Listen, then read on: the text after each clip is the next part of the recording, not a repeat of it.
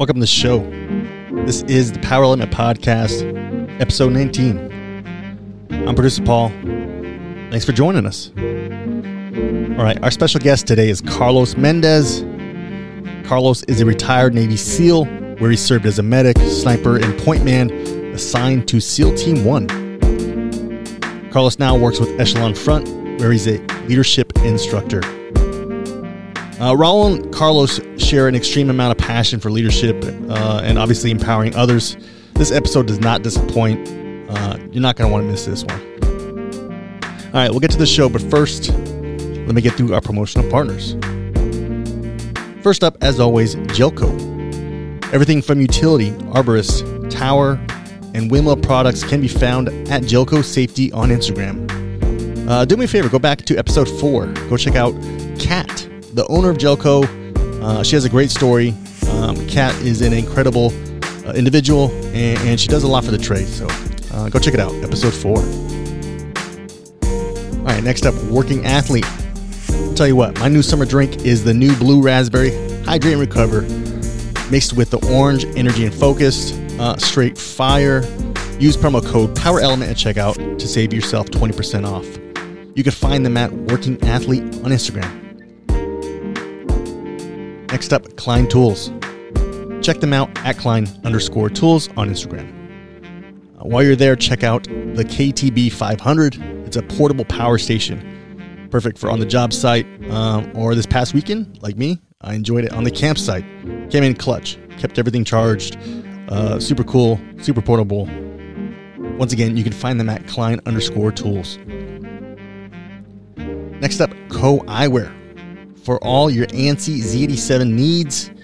Me personally, I can't get enough of the A-face style. I have the black frames and the tortoise frames. Compliments all the time. Super cool. Use promo code POWERELEMENT to save 15% off at checkout. You can find them at Co Eyewear on Instagram. All right, last one, guys. Here we go. Safety One Training. Providing electric utilities with expert safety instruction and fall protection, rigging, and off-road vehicle operation for over 35 years.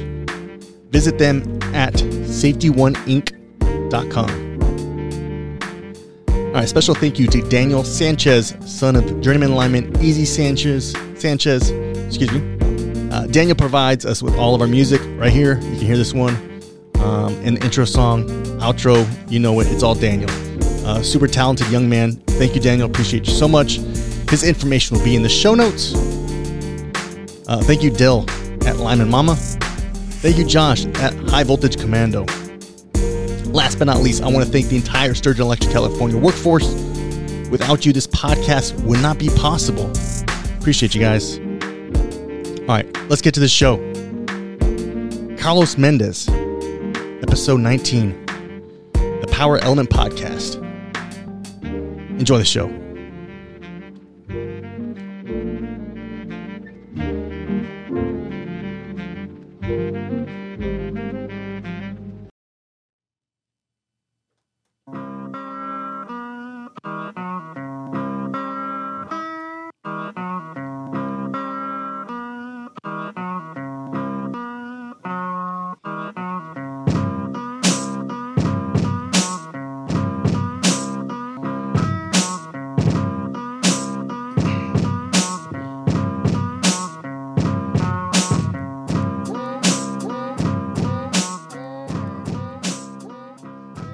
I'm back. Man, long vacation. What was that? January 18th was the last episode. It's been a minute, my man. You left me on an island. Hey, you did a good job holding down the fort, though. I appreciate you, Jeff, job. Tony, Jordan. Jordan, all did a great job. Yeah, thank you. Go check out those podcasts, guys, if you haven't seen it. Producer Paul gets down as host. Man, episode 19. I'm glad you're back. I know, 19. We got a little library going. Don't count us out. It's going good, man. I'm actually really excited about today's show. You know, being back and all. What you been up to? Just working. Done any traveling? Yeah, I did a little Memorial Day bash. It's a good weekend. I'm actually peeling right now. I don't know if you can see it. Yeah, you can't see it. Yeah, good thing. It's super itchy, but it was good. Good weekend. It's good. I always forget when those holidays come up. It's always a little surprising because you're just working in the grind. Oh yeah, I I had an opportunity to do some traveling. Went to Chicago. How was that? It was good. It was good. I actually had an opportunity as a guest at the IBW International Convention. So had a great time, man. It was a 7-day trip. A lot going on. Like I said, a shout out to Colin Lavin. Thank you again. But there's a lot going on in our trade, and our industry needs leadership, man. I'll tell you that right now. And when I was there was a lot of dudes stepping up. Was that the key takeaway? Leadership? I would say, yeah. I mean, obviously, I went as a guest, so quite honestly, I wasn't a delegate, so I didn't do any of the voting, didn't do any of the caucuses, but I was able to see the camaraderie, and take a step back and look on our industry. And when you have good leadership, man, there's just so much to take from it. Is something like that do you get momentum as far as wanting to be a better advocate for the brotherhood, or is there is it rekindle that fire for that part of the union, or is there something in that? Of course, man. I think when you leave there, obviously, it's the 40th International, so it's a privilege to be there. But man, I was jacked when I was there. Like, I was super excited just to get back involved and just really see how big our industry actually is.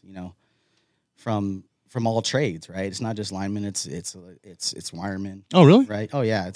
It's all IBW members. Every single local out there, and it's a lot bigger than one person. It's not about just one trade. It's about all trades. Right? Cool.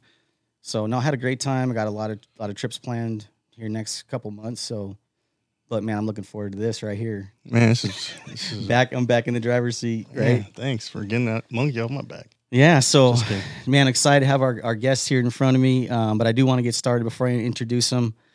I want to talk a little bit about endurance, if you don't mind. And sometimes, like I said, learning to lead, it takes endurance. It's not easy. It's easy to say, sometimes not easy to do. So I looked up that word endurance, and I just want to just share it with all of our listeners today. So endurance is the power to endure an unpleasant or difficult process or situation without giving way or giving up. Learning to lead is definitely not easy. It takes skill. It takes endurance. It takes toughness to win, both in business and in life. And I can tell you, I know you just went through some endurance, just finished up 75 hard, man. Sometimes it can be painful. I'm ready to get back on it, man. I had to get in a swimsuit or board shorts this weekend. I was like, oh, You got a little bikini, huh? This board shorts there, so no bikini. But no, talking about endurance, man, like it's painful. It's not easy. And I know this quote I'm going to read is our guest's favorite quote. And like I said, sometimes when trying to deal with endurance, it's gonna be painful, but that pain leaves you with something, and it's by Bruce Lee. The pain will leave you when it's done teaching you. So, I'd like to introduce our guests on behalf of myself, Paul, and our entire Sturgeon Electric workforce. I'd like to welcome our next guest, who served in SEAL Team 1 as a medic. He was a primary sniper. And also the point man. He also served under Jocko Willink as the lead instructor in charge of teaching close quarter combat for all the West Coast SEAL teams. And currently he's with Echelon Front as a leadership instructor. So for all our listeners, everybody, please welcome to the show, retired Navy SEAL, Carlos Mendez, A.K. Los, A.K. Rabbit Killer, A.K. Fafina. And we'll get to those stories here quick. But, man, welcome. I'm so glad you're here. Thank you. Yeah, likewise, man. It's a real pleasure. I know we've been trying to get this together for a bit, so I'm glad we were able to make it happen. It's awesome, man. It's so awesome. I know we were trying to, like you said, get it hooked up. And you've been busy, man. You've been traveling, and it's been hard to connect with our different schedules. And I'm super excited to have you here. So thank you again. Yeah. No, like I said, pleasure's all mine. I'm excited. So what do you think of the studio, man? I'll tell you what, man, it's really nice. I told you guys when I came in, this is legit. Right? I didn't realize you guys were so advanced, especially for episode 19, you said? Episode 19. Dude, well, Paul brings it, man. Like I was telling you, Paul, he's the decorator. He's a producer. He gets down. He's impressive. Just the guy, man. I mean, he's handling the video too right now, man. He's a one-man wrecking show. German line. But, man, you know what? I've heard your story, and I can tell you just on a personal level, I relate to it. And I think a lot of our trade, a lot of the guys, a lot of our listeners, guys, females, everybody that listens to us will relate to it. Because I think when I hear your story, there's a lot of endurance in it. And the way you tell it. So if we could, I'd like to start just from the beginning, if we could, and kind of where you grew up, and let you just run with it. And along the way, we'll hit some leadership points and have some fun doing it. You go with it? Yeah, absolutely. Yeah. So, I mean, I immigrated to this country when I was 4 or 5 years old. Came over here with my mom. She was a single mom. My father passed away when she was pregnant with me. So I never met him. And that's why we came over here, just her and I. We moved to the Bay Area. So we lived in like San Francisco, Oakland. We moved around. And when she was going to English school, she met my stepdad, who was from, it's called Czech Republic now. Back then it was Czechoslovakia, but he was there when it was still under communist rule. And he got rolled up because he drew a cartoon making fun of communism. So one day some guys came in, they rolled him up, took him outside, beat him down to a pulp, and told him, hey, when you graduate high school, we're going to send you to the mines, and that's where you're going to die. Oh, my God. So he decided. That's crazy. Yeah, dude. So when you hear his whole Gnarly. story, it's pretty insane. And what's crazy is I heard the whole story for the first time maybe like 5-6 months ago. Wait, what? Yeah. Okay. Well, I knew that he had done that, but I'm talking like details. Oh, the details. Like him crawling across the border for days, like being so thirsty. He like started drinking like some of his blood, like he was just Oh my like God. delirious. Where's he crawling to? Do Uh, you know where? Sorry, put you on the spot. so he there. ended up making his way to Yugoslavia, Jeez. right? And there he, they took him in a refugee camp, and I think he won like some type of lottery where he got to come to the States. So he came here at 19 years old, didn't speak English, didn't know a soul. Oh, my gosh. I think 19 or 20, I forget, but he was young. He was young, and especially now that I know the story and I look at myself, I'm just like, dude, that's insane that he did that at that age. Yeah. So it's safe to say he's a pretty hard man. Yeah, when I hear your story, man, I grew up around a pretty hard man too. You know, as far as my father, and I that's why I like totally relate to it. You know, like how you grew up and your parents. But so you said you're born actually in Guatemala, Yeah. right? And how did your mom meet your stepdad? How did you guys end up? Honestly, I have no idea how they they- communicated. Yeah. Because neither of them spoke English. Yeah, it was just kind of a weird connection there. It's Spoke the international language of love, I guess. Language of love. I at guess first that'll sight. happen. Well, they met in English it just school. seems like two different cultures. Oh, It's yeah. just- Well, they met in English school. yeah. So, Oh, okay, English school. Sorry, yeah, okay, and then gotcha. she would bring me with her, obviously. I mean, I Yeah. went everywhere with my mom. When we Nice. first came to the States, I think she was scared. A tough lady. She's super tough, dude. Yeah. Yeah, she's hard as nails. She's super old school, Hispanic. You got siblings? I do. I have 2 younger brothers. 2 younger brothers? 2 younger half brothers, yeah. Okay. So it's just you and your mom when you guys Yeah. came from Guatemala, right? Yep. It's just us 2. So But it's- yeah, she used to work at the school that I went to as like a teacher's aide, so she could be there with me, right? She didn't have to drop me off and go to work. And then we were Okay. there all day together. We'd get off work, and then she would go clean houses after work, and I would just go with her, do my homework while she was cleaning, and if I was done with my homework, I would help her out. So So I guess you guys were super close too. yeah. Well, I mean, you guys did yeah, everything together. everything That's awesome. until my stepdad came along. We'll get into that. Actually, I was stoked, man. I was like, I kept telling her, I was like, you know, Yeah. find me a dad. I was like, I want a dad. So how old were you at this point when they met? 5. You're at 5? 5 or 6. So I remember hearing the story about about you killing rabbits, Yeah. which I talked about, and you were 12 at the time, right? Yeah, Can you- I was can you- in junior high. Yeah, so I know there's some gap in there from when they met, but I'd like to jump into that story and like how does that even come up? You know, like how do you even guys come out and just okay, I want you to go kill some rabbits? Can you talk about that story? Yeah, I love it so much. So, my like I said, he grew up in Czechoslovakia, where like they Yeah. grow a lot of their food. They butcher their own meat, whatever. Yeah, And so, at one point, we ended up moving out to Sacramento, right? Because the Bay Area was very expensive, and it wasn't like the greatest place to raise kids. And we ended up getting accepted for this low income program where if you build your own house, right, it offsets some of the cost. And that was like the only way they could afford a house back then. So they did it. And I remember that being a big part of my childhood, right? That's Building pretty this cool. house. Dude, it was really cool because I Yeah. got to see everything from like digging for the foundation to framing to insulation, electrical, roofing. I mean, Everything. you name it. I did it all. I helped out with all of it. Building those skills early. Yeah. And so we had like a decent sized yard. It wasn't huge, but it was decent enough. And so when the house was done, a lot of my chores were like a lot of our vegetables that we had out there. So we had like tomatoes, we had zucchini, we had squash, we had all kinds of fruit trees. But I dug all the irrigation for it. I dug all the holes for the tree. Like that's all I did. Like when I came home from school and on my weekends was do chores in the backyard because we had basically like a small little farm. Right. And so when we were done, we even had like a greenhouse. We had like a little greenhouse. We had a compost pile. And so at one point he was like, all right, cool. We got all our vegetables and stuff. And now we need our meat.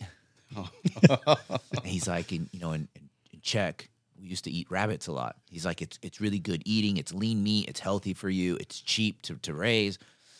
And so I remember we would go to like these fairs where they had like animals, like all these farm animals, and we would check out all these different types of rabbits. And then when he saw the big California rabbits, he's like, "This is it." I wonder if they were the jackrabbits. No, they're big California. They're called California rabbits. Oh, they're called California rabbits. Yeah, they're big. They're white and black. Learn something new every day. Yep, they're called California rabbits. And so he's like, so you bought them at like they're small or they're like ready to go? Yeah, I think we bought them smaller. Okay. So we had to raise them for a little bit, right? We had like a male and then a few females. And then that was my other chore was to raise these little rabbits, And then when they came of age, my stepdad was like, hey, you're going to butcher these rabbits, right? You're going to skin them, butcher them, and you're going to put them in the freezer. So that was another chore of mine that I had on the weekends. And like I said, I was like 12 years old at the time. I'd gone fishing before, but I mean, I'd never been hunting. I'd never killed anything. And so he was just like, all right, you got to kill this rabbit. And I was just like, I don't know how to kill a rabbit. He's like, you'll figure it out. He's like, call me when you're done and I'll come back and I'll teach you how to skin it. Right. And gut it and all this other stuff. And I was like, 12 years old. 12 years old, dude. 12 years old, man. But I already know my dad's hard, right? Yeah. So I can't let him down. He's no. He's already got a name for me for being a pansy. It's Fifina. AKA Fifina. Forgot about that. So that was his nickname for me, which in Czech is weak.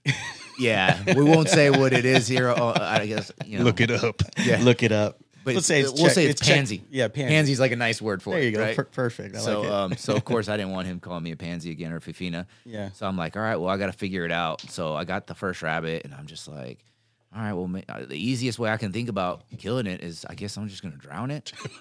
So I grab a bucket of water, I fill it up, God. I grab this rabbit, and I'm like holding it underwater. And bro, it takes a long time.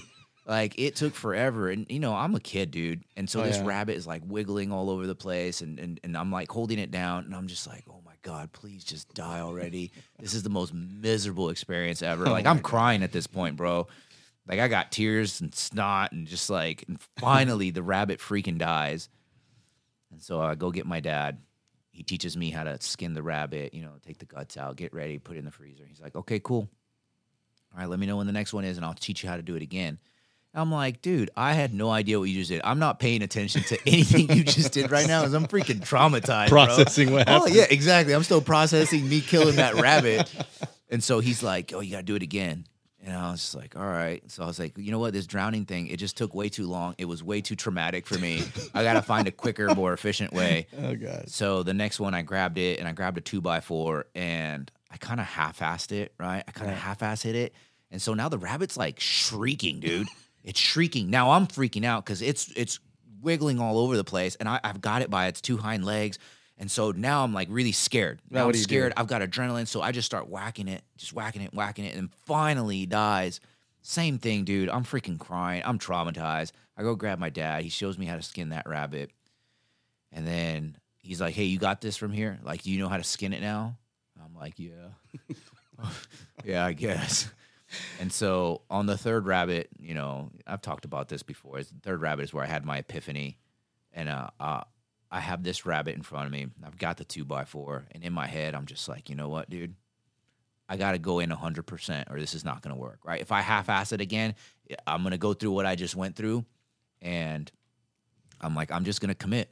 I'm going to 100% commit to just hitting this rabbit as hard as I freaking possibly can. And so I just took a big deep breath and just whacked the hell out of that thing, and it died in one shot. And I was like, this is it. Yeah. And so ever since then, anytime I've been scared of doing something, I just kind of just double down on it. And I just tell myself I got 100% commit. And there were times like we're in the teams, right? In the SEAL teams, I did things that I was a little bit scared of. Like, you may not know this, but I was actually scared of jumping. I do not like jumping.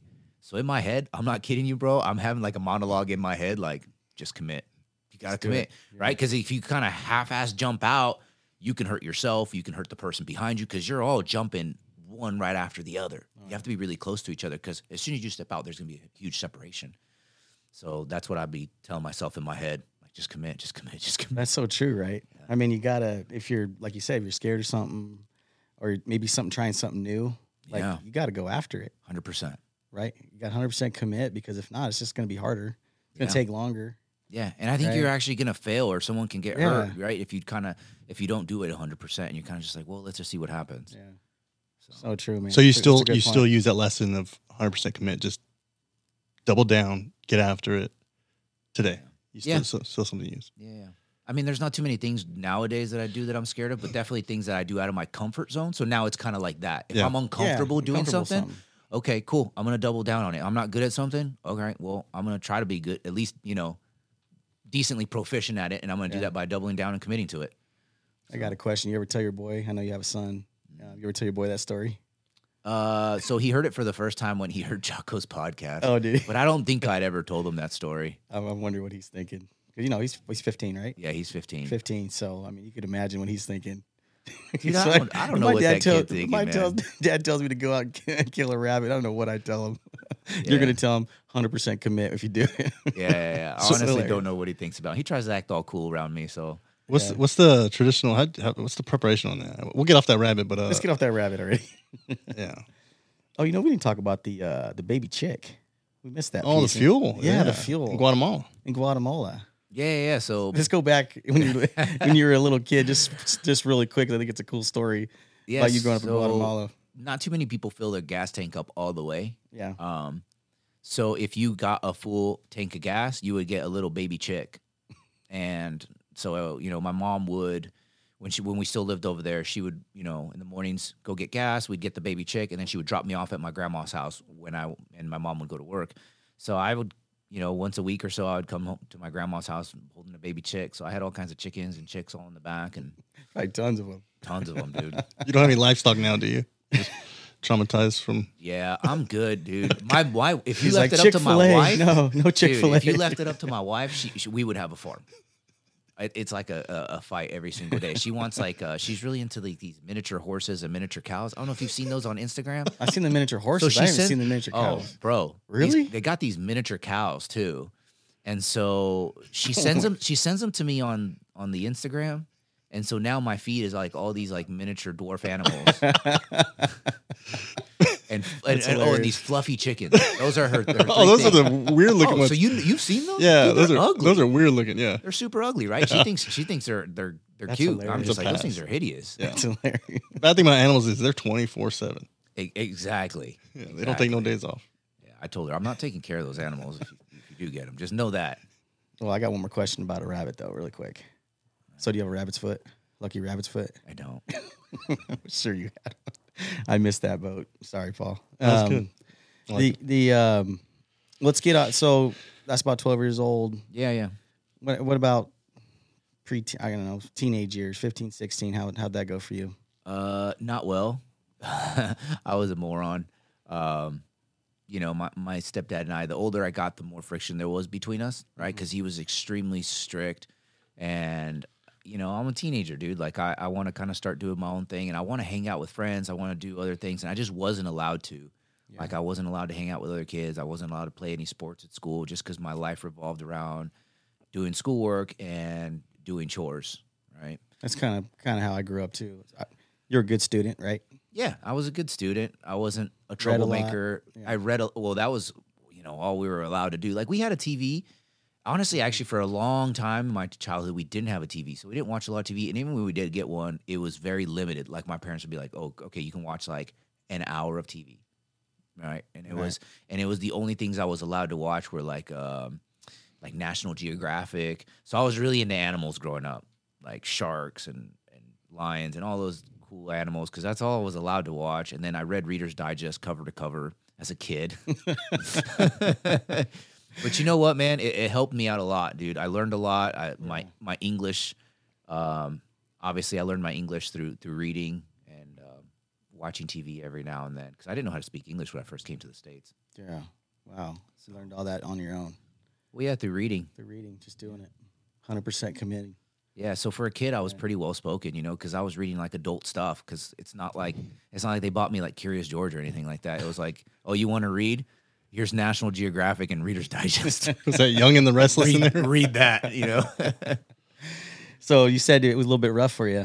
Yeah, my teenage years were a little bit rough. I started rebelling, you know, right around age 14, 15 or so. Kind of started hanging around the wrong crowd and got in a little bit of trouble.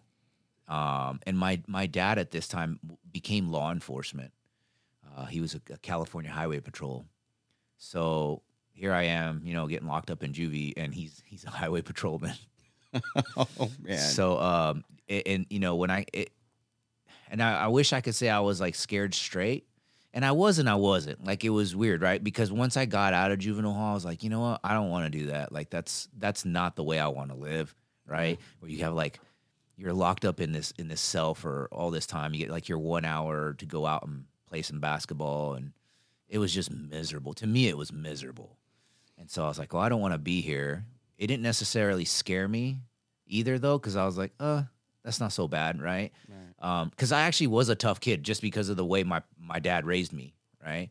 And I was super strong just because all the functional strength that I'd done. And one of the funny things that sometimes I talk about in juvie, we used to not get, like, the best food, but for lunch you get peanut butter and jelly sandwiches. But, man, you know, when you're a teenage boy, you're growing. So I used to, like, arm wrestle for peanut butter and jelly sandwiches. And bro, like, you know, I'm not one of the bigger kids, but I was definitely strong. So I would beat everybody at arm wrestling. I would get all kinds of peanut butter and jelly sandwiches till everybody caught on. They're like, yeah, don't arm wrestle with peanut butter. You know, you're going to lose your sandwich. You're going to go hungry for lunch. But yeah, so it wasn't like I was scared. So when I got out of juvie, I was like, all right, I'm not going to commit crimes anymore. But at the same time, like, I wasn't scared to go back, right? And I was on probation. So basically any small thing you did is like automatic 10 days, you go back. So I was kind of just not scared to break my parents' rules. So they would put me to sleep. Dude, my bedtime was 8 o'clock, bro. For like a 16-year-old. That's my bedtime now. You had it rough. Yeah, I mean, when I say they were ultra strict, they were ultra strict. And so, but at the time I was like, cool. I caught on to the game. I'm like, yeah, I'm going to go to sleep at 8 o'clock. And they went to sleep early too. Like maybe 9 at the latest. So I would just wait for them to go to sleep. I'd sneak out of the house. Dude, I'd party. I'm out. I'd party all night. And where I ended up making my big fatal mistake was when cell phones first came out. Oh, jeez. And I was like, oh, that's you had a cell phone? Was it flip? No. I didn't have a cell phone. My dad had a cell phone. But this is where I'm getting at. This is where I went wrong. The flip phone. Oh, yeah. The Motorola. The old Motorola flip. Yep, Motorola flip phone. Yeah, and I was like, you know what? That thing's kind of cool, man. I think I'm going to take that out with me. So I wait for my parents to go to sleep. I would sneak out. And for whatever reason, my dad would charge the cell phone in the living room, right? Because it was like one cell phone per household. Yeah. So I would go out there, I'd grab the cell phone, then I'd sneak out.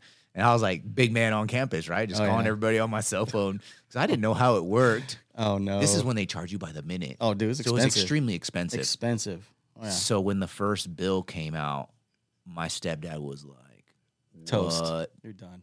Yeah. And obviously, you know, calls are getting made like at midnight, 1 a.m. And so he knew it was me. Yeah. Yeah. And it just got to the point where it was just so much friction between him and I just kept getting in trouble. And then my probation officer was like, dude, we're just going to lock you up till you're 18 if you keep making trouble. Oh, my God. And then I had a teacher of mine. He was like it was called like, I forget what the class was called. I think it was like life skills or something like that. Basically, right, they teach you how to like balance a checkbook, like do your taxes, stuff like that. And so him and I had a pretty good relationship. And, you know, I forget how it came about that he found out about all of this. Maybe it was because I had to turn in a progress report every week to all my teachers for my probation officer. And then I was like, yeah, I'm probably just going to go away till I'm 18 or whatever. And then he asked my probation officer or the judge, I forget, he's like, why doesn't he just move in with me? And he's like, well, you can't do that. Like you would have to officially adopt him. And he did. he went through the process, and he was officially my guardian. And so for my senior year of high school, I lived with him, and it was different and refreshing, right? Because he was so chill, you know. But here's the thing: like, I was so afraid to let him down because of the new freedom that he gave. Like, he would let me go wherever I wanted to, as long as I told him where I was going and when I was going to come back. And I was like, cool. And I was very careful to not take advantage of it. Like, I would make sure to come back not very late. And dude, I didn't give him a peep the whole time I was there. It's interesting. I'm going to stop you right there for a second. But me and Paul were kind of going back and forth on this topic before you got here. And we actually disagree on it. And we wanted to dive into a little bit with you on it. So do you think your parents at the time were kind of letting you learn your lesson the hard way? Like, kind of not letting you fail, but letting you live and kind of make those mistakes so that you would learn from them? I mean, here you are, hardworking, disciplined. I mean, they really gave you a path to, I mean, success, right? You're smart, right?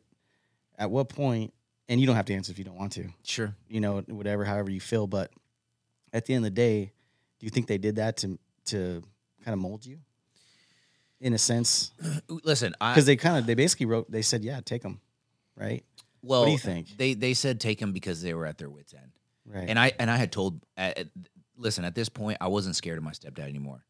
I told him straight up, I'm like, listen, I'm going to do whatever I want whenever I want. Dude, looking back, I was like, man, I was a terrible kid. Yeah. I told him straight up, like, hey, listen, I'm not scared of you anymore. I'm going to do whatever I want when I want. I was like, you got to go to sleep sometime. Right? So unless you're going to lock up the doors and put some bars on the window, I'm going to go out and do whatever I want. Yeah. I'm not going to. Because was the influence of your friends? Oh, yeah, for sure. It was influence of my friends. But then here's the thing, dude. This is what I told Jocko, is like, my punishments were so severe that there was no light at the end of the tunnel. So when there's no hope, right, people kind of get bold. It's like, you know what? What do I have to lose?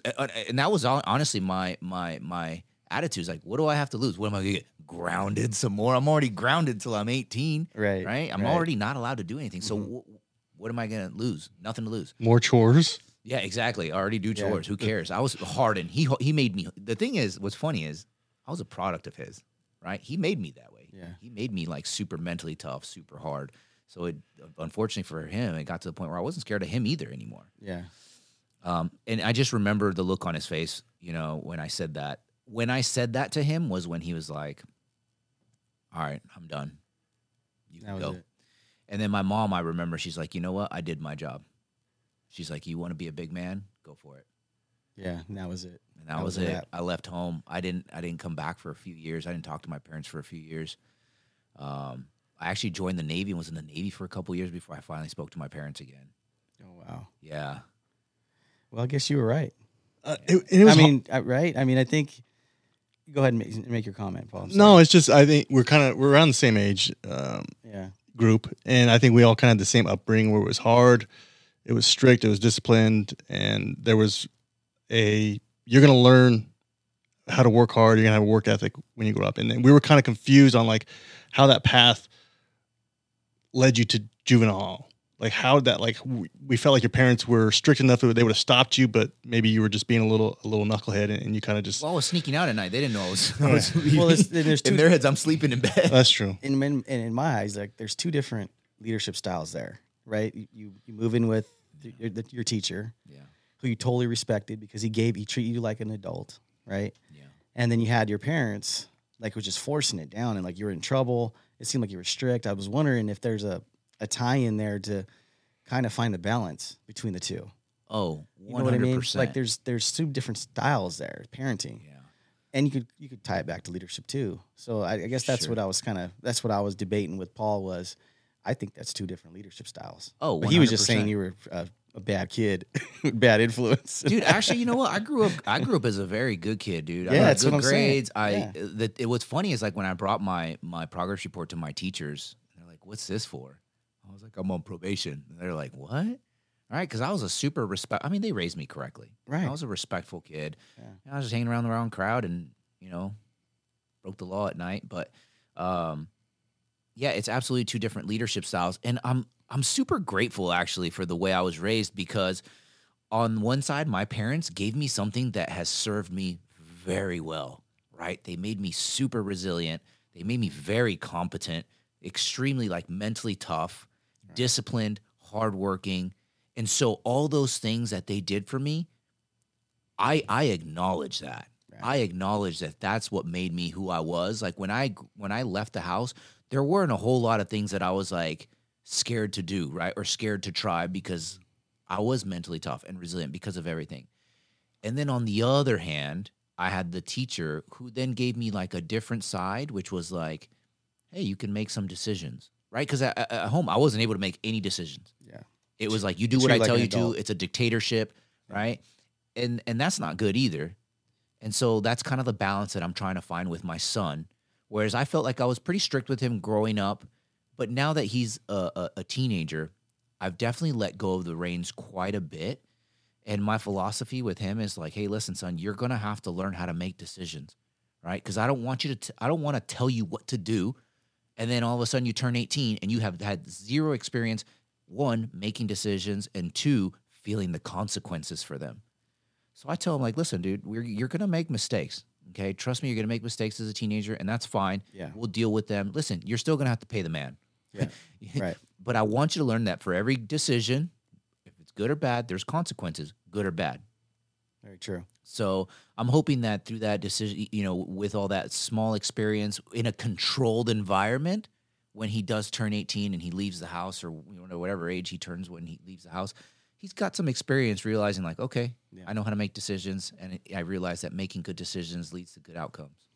I totally agree with you. And that's kind of the same in leadership. Yeah. Oh, 100%. You got to kind of set those boundaries and make some decisions and let our folks make those decisions. As long as they don't, hurt themselves or get in a situation. Yeah. It's making decisions. No one wants to work for a dictator. No one wants to work for a dictator. No, absolutely. But people not. love working for someone who gives them autonomy. Yeah. That listens. Like that's priceless. Oh yeah, listens. Yeah. Yeah, so true. So your mentor, I would say, he's kind of your mentor. The teacher kind of helped you through when you're living with him, respected him, kind of show you a different way of leadership or how to grow up. Yeah, so he showed me like a different way that I think my parents just weren't able to, just because they were both immigrants, right? So they didn't know like how this country works, how the process, how basically, the process to being successful here in America. I got you. Because the expectation for them was like, hey, you move out and you start working, right? Go start working, whatever. We don't care what you do. Money. Go make money, but you can't live here, right? And that was another thing too, is like it had been drilled into my head since I was little. Hey, you turn 18, you got to go. So I was like, well, might as well just leave early, right? Yeah. So that fear was already gone too. I think maybe a lot of like teenagers these days, as they approach that age where they got to move out, they're maybe a little bit scared. Whereas like I feel like I'd been conditioned since I was young with my stepdad, like, hey, when you're 18, you got to go. So I've had that all throughout. So I was like, all right, well, if I got to go, I got to go. I might as well let's just get it over with. Yeah. But I also wasn't scared because my mom told me something that I always carried with me. She's like, someone who has great work ethic will never go hungry. You will never go hungry if you are the hardest worker wherever it is that you're at. And so I use that as like a badge of like protection, I guess, for lack of a better term. I'm like, okay, I'm going to be all right. Because if I outwork everybody, if I work hard, I'll never go hungry. So I had that as my safety blanket, I guess. Yeah. It's good. Some good skills though there, man. Learn along the way, raising chicks and killing rabbits. Being a farmer. So dope. No, it's good, man. So after high school there, what happened after high school? So you're out now, graduated. Got So I graduated, and like I said, this teacher showed me a different way. Yeah. He's the first person actually in my life who was like, hey, so, where are you going to go to college? Yeah. What? I was like, yeah, exactly. That was my reaction. Like, what? Like, I'm jumping in the teams. College. Dude, Yeah. I didn't know anything about that. I haven't even gotten there yet. Yeah. I mean, I had heard what SEALs were. The first time I heard about them was I read a Reader's Digest article, and it was called like The Hardest School, and it talked about, buds. Yeah. And back then, I was like, oh, cool. That sounds cool. But I didn't know who they were. And then the second time was another teacher of mine who was a pretty big influence on me. His name is Mr. Pryor. He passed away recently, but just a phenomenal human being. He was like another one of my mentors in my teenage years. But he talked about Navy SEALs, because he was in the Navy. He's an old Navy vet. There you go. Okay. Yeah, so he was always like, oh, Navy SEALs are so badass. He's like, And he would tell me all these stories about them. And I was like, man, Spark that interest. Geez, those guys sound cool. It did and it didn't, right? Because he would tell me these stories and I was like, oh, that sounds cool. But in my head, I'd never thought about the military being a path for me. I just never had. And so now I graduated high school. This teacher's like, you got to go to college. And he's like, you could start with community college, because I didn't know what I wanted to do. Mm-hmm. So I went in and I took those like placement tests, and I placed like extremely high. I placed like in the 95th percentile for English, just because I read so much. Yeah, I read so much. And then I took the math test, and I was like basically in the moron section. We got a new category for you. Yeah, like the super math ain't moron. no joke, dude. Well, here's the thing too, Especially is nowadays. like I finished a lot of my math in juvie. Okay. And I always like to joke that when I was in juvie, I was like the cream of the crop, right? I was like the smartest person in the room, but it wasn't like saying a whole lot, because none of the guys actually wanted to go to school, where I was like, dude, I'll do anything to get out of this cell. Yeah, who wants to go to school? They would ask you, like, who wants to go to school? I was like, I'll go, because I just want to get out of here. Yeah. And so they're like, you could knock out your high school stuff here. So I started taking my algebra there. But algebra in there was like x plus y, or, x plus 5 equals 10. What is x? And in my head, I'm like, dude, this algebra stuff's a joke. This is so easy. I ain't never going to use it. And so when I got out of juvie, I turned in my stuff, and I was like, oh, I've already knocked out algebra 1 and 2.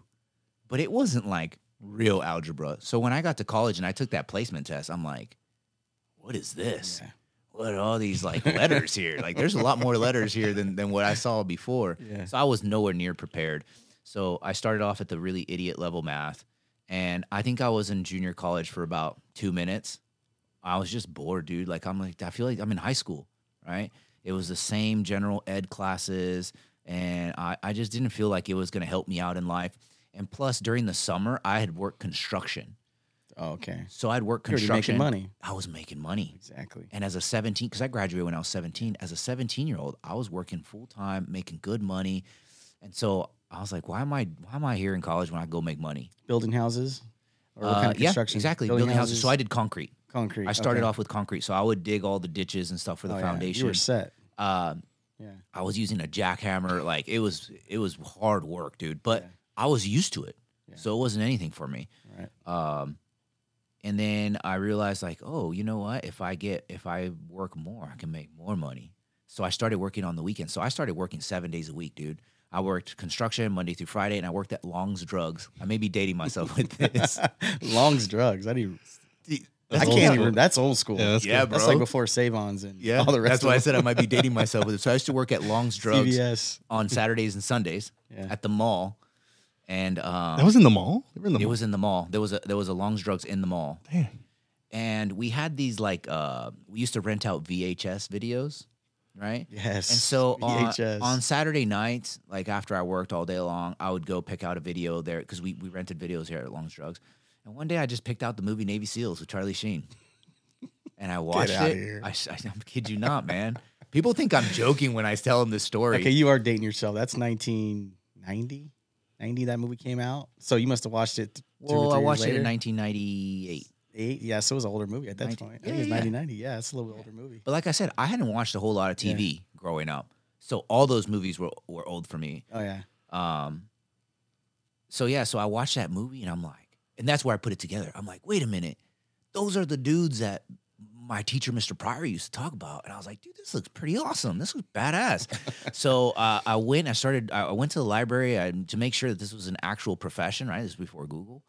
So I realized that it was, and I quit both of my jobs, and I signed up for the Navy, dude. Enlisted right then. Right then. And here's the crazy thing, bro.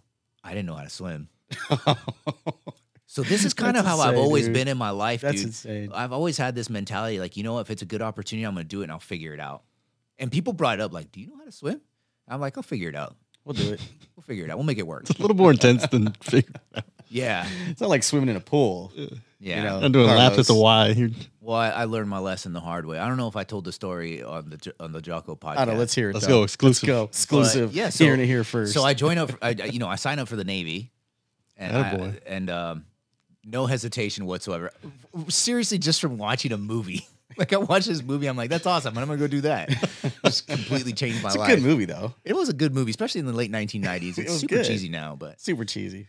But yeah, so I show up to boot camp, and then they're like, all right, who wants to try out? And I was just, I raised my hand, and And then we go in the pool, and that's when I realized I didn't know how to swim very well. Like, listen, I can get from point A to point B, right? Because we used to actually go to lakes quite a bit growing up. It's Northern California. There's a bunch of beautiful lakes and rivers out there. And we used to go fishing. We used to go to lakes. So I could, like, kind of doggy paddle my way from point A to point B, but it wasn't anywhere near what I needed to be for the time. And so I failed the first time by a long shot. And then I was pretty disappointed. I was really, like, I had a lot of anxiety at that point because I was like, crap. Like, I was all in on this Navy SEAL thing. And now I'm going to go to the regular Navy. I'm going to be on a ship. Not that there's anything against it. Listen, there's nothing against it, brother. But it's just not what I wanted to do, right? Yeah, so, were you on a ship? Come on, baby. Ben Fold and Tyconn. Well, let's hear it. No, it's not my story. It's not your story. My story's not as cool as Carl's. So, anyways, so my RDC, they call it, right, which would be kind Recruit of like Division your drill, Commander. recruit division commander is like your drill sergeant, I guess, right? She really, really liked me. Like, I was what's called her yeoman, which is kind of like your administrative aide or whatever. Messenger boy. What's that? Little messenger boy.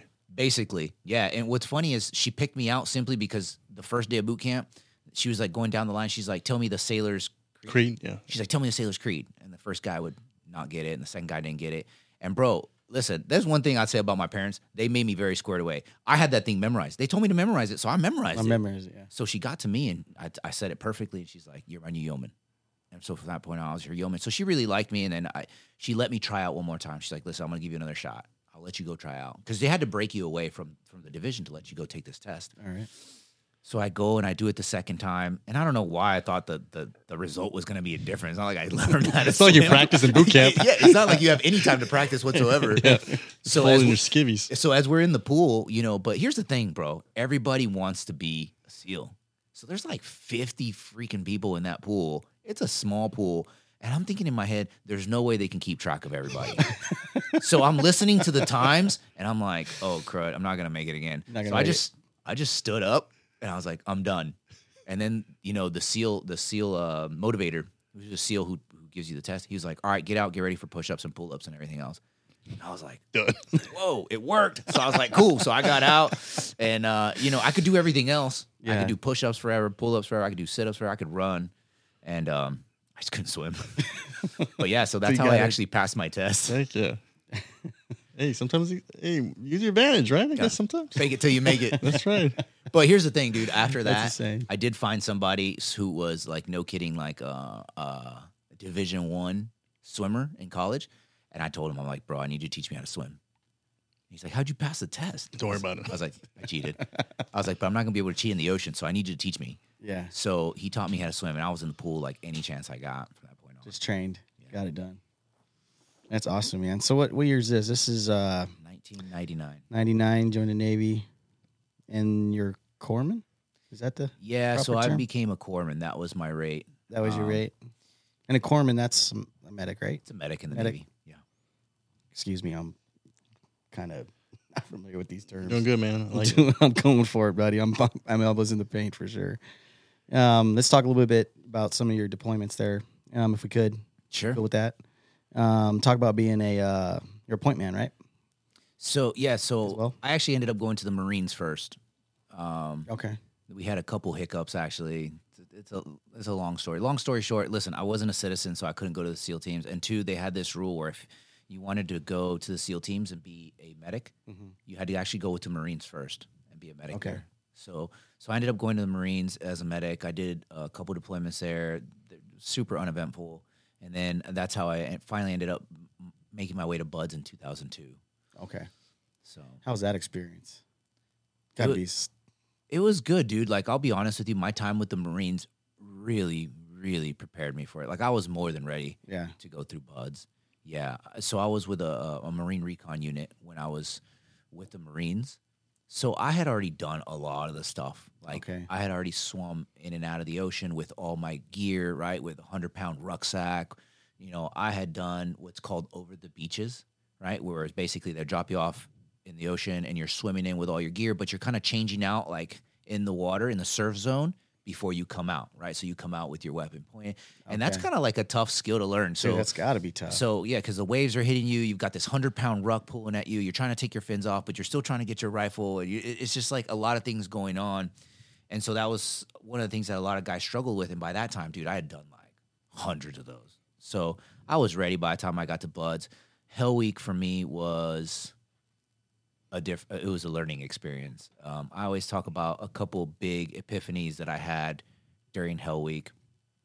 The first one being like, hey, how do you eat an elephant? One bite at a time, right? Because if you look at it from the outside in, you're like, oh, I'm going to go 5.5 days with 2 hours of sleep. That could be extremely overwhelming. Oh, man, I can't imagine that. But what's crazy is I kind of had like some flashbacks to my childhood, believe it or not, because my dad would give me like these enormous projects, dude. I mean, enormous. Like one of them was like, hey, you're going to paint the entire house. And I'm a kid, dude. So I'm like, imagine telling a kid, hey, you're going to paint the house. Wax on. Basically, so I'm sitting there like super overwhelmed. And I remember, so when he would give me some of these projects, like, dude, I remember like sometimes I'd be at the brink of tears as a kid. Because I'm like, I'm never going to finish this. But then I would finish it. And I'll be like, well, I guess I'll just start somewhere. And that's how I started, right? I guess I'll just start in this corner, right? I got nothing else to do. It's not like I can play with my friends. So I would just start. And that's where I actually learned to just start somewhere, take it in small bites, right? I'll be like, let's say, for example, the house. All right, well, I'm gonna paint like this little portion right here today. Yeah. And then tomorrow I'll get to this portion. And then tomorrow I'll do this portion. And when I was done, I remember I would look back at my work and I'd be really proud of myself because I saw the fruits of my labor. Right. But then I also gained a lot of confidence. So every time he would give me one of these huge projects, right, and I would complete it, this project that in my head I would feel like is impossible, and then I would do it, I'd be like, oh, I did it. And so during Hell Week, I kind of had those flashbacks, like, okay, I've had this feeling of being overwhelmed before, but you know what? I was going to take it one step at a time. I'm just going to make it to dinner. If I can make it to dinner, I'll be fine. Okay, cool. I made it to dinner. I'm going to make it to mid-rats, which is the meal they give you in the middle of the night. And then my next goal is like, okay, I got to make it to breakfast. And that's how I did Hell Week, one step at a time. It wasn't as truly overwhelming. And then the second big epiphany that I had during Hell Week was I realized that when I was like the motivator, right? Because at one point our boat crew leader quit and, it's like attrition. And I ended up being like the boat crew leader. So I'm like, oh, crap. Like everybody else is one of these things you're in charge now. Yeah, right? Yeah. You're in a leadership position because of attrition. So now I'm a boat crew leader. And enlisted, and typically that's a O job, correct? Yeah, our O quit. Yeah, our O quit. So and the O is the officer. Sorry. Oh, you. So you have officer and enlisted. So as an just E4, for our listeners and for myself. No, you're right. I'm going to try to do a better job because actually I've done a terrible job on other podcasts. Like I just start throwing acronyms out there. I got a question. It's fine. Yeah, just as long as we back it up with what it is, that'd be cool. Hold the spot real quick. I want a question for Carlos. If you would have stayed detached to the Marine recon as a FMF, as a corpsman for the Marines, if that stayed to your career, would you have regret? Would there be that void of not finishing what you set out to do? Would the story be, obviously the story be different, but could you have lived a fruitful life like that? Yeah, absolutely. I love those guys. Like the leadership that I had when I was at 1st Recon Battalion was amazing. Like I really respected the heck out of those guys, and they were big mentors for me. However, I still had that in my heart. Like this is what I came here to do, and I want to do it. Yeah. And I didn't want to look back and have regrets. I got you. Yeah. Thank you. I think now, so looking back, I'm 100% glad I did it, and I would do the exact same thing over again. Yeah. I think now, and we'll go to the age again. I reflect on that time of my life more now than I realized what was going through at that time of my life, and I'm learning lessons now from that period of my life. So, and I know that regret, because I have some regrets of my time. It's not a topic of conversation today, but I can imagine you had that dream and you're set on it, and whether it was you couldn't pass the swim, whether it was your citizenship, whatever the case may have been, I feel like that could have been a big hiccup. Oh yeah, yeah, for sure. Yeah, and you made a good point too there. How do you eat an elephant? That was huge. Like one bite at a time. Yeah. Right, one piece at a time, and I can relate to your stories because, man, as a kid, have you ever scraped paint off of a fascia or a house? Oh yeah, dude, that was my job as a kid. Me and my brothers, my dad would be like, okay, start scraping. And these houses were old, dude. Yeah. You know what I mean? Like, and you're scraping forever. I mean, it's getting all over you, Oh, yeah.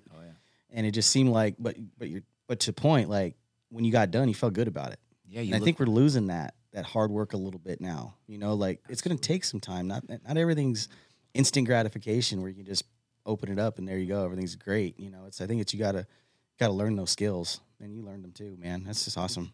Yep, for sure. So dope.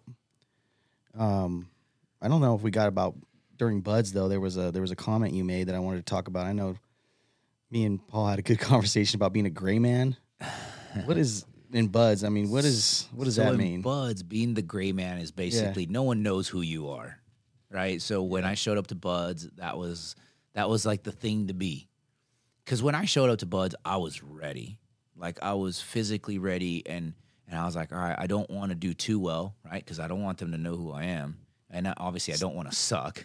So why don't you want them to know that you want? Because that's where I have a kind of a question. Why don't you want to do well? Preface. We went on for this about half an hour. Oh yeah, we went back and forth for sure. Because in my eyes, like, you would think you'd want to excel, and the only way you do that would get after it. And I think it's just because that's what I was told. Like, that was the way to be successful in Buds, right? Okay. It's like, hey, don't try to be special. Just roll through this. Just be the gray man. If they don't know who you are, that's awesome. Okay. So I was like, okay, cool. That's what I'm gonna do. Unfortunately, that was not an option. Let's hear that story. You want to hear that story? Love this story. I'd love this story. Oh my goodness. Yeah. So when I first showed up to Buds, right, before you class up, they have you standing watch. So basically, you're like a guard at what we call a quarterdeck, which is the entrance to a command, right? Okay. So when we first started, I would be the quarterdeck watch for the Buds quarterdeck. So the entrance to Buds, which is the selection process, this is school, right? The selection process to get into the SEAL teams. That's what the school is called. Mm-hmm. And I remember we classed up in January sometime. And so one of my buddies was like, hey, let's go out one last time before we class up. Because I was very adamant about, like, hey, once I start Buds, I'm not going out anymore. I'm not going out until I graduate because I am committed to this. Right. And so he's like, one last time. I was like, all right, this is it, dude. This is the last time I go out before we start classing up or whatever. So he went out, and he ended up meeting some girl. And, they hit it off, and she had a friend. And I could tell that the friend was into me. I was not into her. And I had a girlfriend at the time, right? So I was like, oh, I'm not interested, whatever. And then this guy was like, bro, I need you to wingman me. I need you to, like, entertain her friend because her friend's kind of like, she's kind of messing up my game a bit because you're not paying her any attention. And I was like, all right, dude, I'll keep her busy, but whatever. So then we the bar is about to close down. He's like, dude, they want us to come back to their place. And he's like, you got to come with me. And I was like, no, absolutely not. I don't want to do it, man. Like, I'm not into her. Yeah. And long story short, he does talk me into it. And when we get to their house, I notice on the girl's car, she has like a 1st Recon Battalion sticker on there. And I recognize it, obviously, because that was my command. Right. And I was like, hey, where'd you get that sticker from? And then she's like, my husband is. I was like, oh, nope, that's a hard no for me. I got to go. I got to go. Yeah, so I told my buddy, I'm like, hey, bro, like... And inside, I was kind of like, great, this is my out, right? Because I really didn't want to be there anymore. I just wanted to go back and get some sleep, honestly. Right. Because I wasn't a big partier to begin with. I really wasn't. And so I was like, cool, this is my out. I'm like, bro, we can't do this. She's obviously married. I was like, something tells me that the girl you're talking to is probably married, right? Because they're probably doing these things as little duo. Yeah. They're partners in crime. And so anyway, so we go back. And now it's Monday morning. We still haven't classed up yet, by the way. So it's Monday morning. I'm at the Buds quarterdeck, standing watch. And when you say classed up, what does that so mean? We haven't started Buds yet. Okay, haven't started Buds. Yeah. Okay. So when you get your orders, right, you show up to the command, but you don't actually start the school for like another month or so. So you're just kind of there waiting waiting. Yeah, classing up means you start actually like day one. Right. So I'm standing watch, and I get a phone call from the barracks, which it's called 618. So 618 is the barracks where we sleep. The Buds candidates sleep. Okay. And it was a buddy of mine. He was like, hey, dude, there's some Marine here to see you. And I was like, and in my head, I didn't even think about it, dude. I was just like, oh, cool. It's one of my buddies, right? One of my Marines. And then I was like, yeah, ask him what his name is. And he's like, hey, bro, what's your name? And then he's like, he doesn't need to effing know my name. He slept with my wife. And I was like, whoa. I was like, no, I didn't. And then he's like, I'm going to kill him. I want to talk to him right now. And I was like, dude, I'm on watch. Tell him that I get off at noon because I had watch from 8 to noon. I was like, tell him I get off at noon. And if he wants to chat, we can chat. We can, talk about it. But I mean, if you want, just tell him I didn't sleep with his wife. Yeah. And, but this guy's like going on. I can hear him in the background just yelling. You're like, and he won't give up, dude. Oh, no. He won't give up. So finally, I'm like, fine, tell him to come up here to the Bud's quarterdeck, and we can talk here, I guess. And so he's like, dude, he's headed over there. And my buddy's like, dude, he's huge. And I was like, great, So I'm sitting there at the quarterdeck. I'm waiting for this Marine to show up, and then the guy that I was with, he was like, dude, you need to tell one of the instructors because if you get in a fight on the quarterdeck, you're probably going to get kicked out before you even start. The quarterdeck's like official business. Yeah. It's like the turnovers there, like there's paperwork. It's like if you go into a if you go into a company, like a lobby or something. It's the lobby that you walk into right when you walk into that building. Oh man, that's what a quarterdeck is. Yeah, it's going down. You're dressed up, your boots are shine, everything. Oh god. Yep. I mean, you got a flashlight, probably full uniform. So are you rolling your sleeves up or what? Like, no, dude. So now I'm just like, I thought I was gonna be able to talk my way out of it, So I was like, all right, well, obviously I didn't do anything. So in my head, I'm like, I'm gonna be able to talk my way out of it. Talk this dude. Yeah. Yeah. And so anyway, so then he tells me that, and I'm like, dude, you're probably right. And he's like, you need to tell the OOD. The OOD is called the Officer of the Day, right? That's what it's called? Deck Day. Whatever. Officer Deck, yeah. We use so many acronyms, I don't even know what they stand for. I only know one acronym. OIL. OIL. I know it's terrible. Hey, what? Don't you have... I only know one acronym. OIL. OIC? OIL. I don't get it. Oil. It's not an acronym. It's just 3 letters that I combine to make a word. Man. Don't you have a button to push over there? No laugh. No laugh. Crickets. I got a cricket butt. Yeah, exactly. Anyway, sorry. So I go. So there's officer of the deck who's like an actual instructor who's in charge just for that day. Mm-hmm.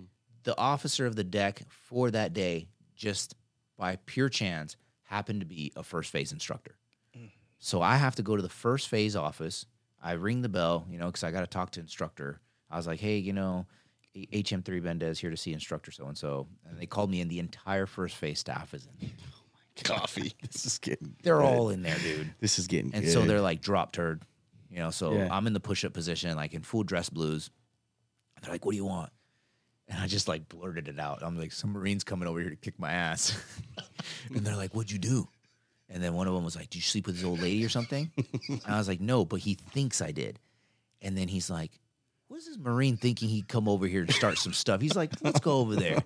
So the entire first phase staff like gets up and they walk over to the quarterdeck. And these dudes are all jacked, I bet. Dude, they're enormous, man. And I think they place them in that position on purpose, right? These dudes are all like 6'2" and up, just jacked out of their minds. One of them was like a linebacker for Arizona State, like just before he came into the team, just enormous human beings.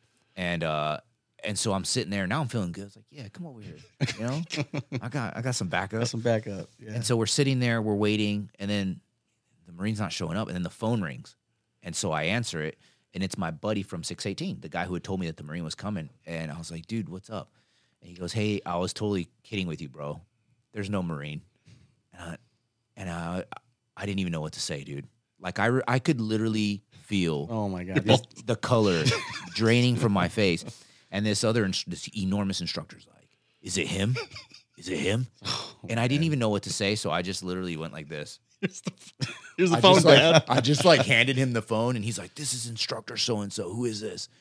And he's like, oh, this is airman so-and-so. He's like, where's the Marine? He's like, it was a joke. He's like, oh. Oh, I'm sure he didn't laugh either. You got jokes? I got jokes too. He's like, you and Mendez on the grinder in a wetsuit and bring 2 canteens of water. Okay, what's the grinder? The grinder is the exercise yard.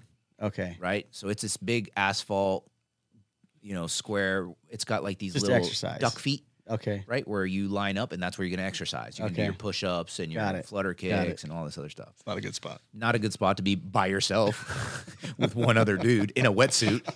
With 2 canteens. 2 canteens. Listen, if they tell you to put your wetsuit on, you're in trouble. You're in trouble because that's when you're going to be hot. So you're going to be doing all these calisthenics in a wetsuit. Oh, my God.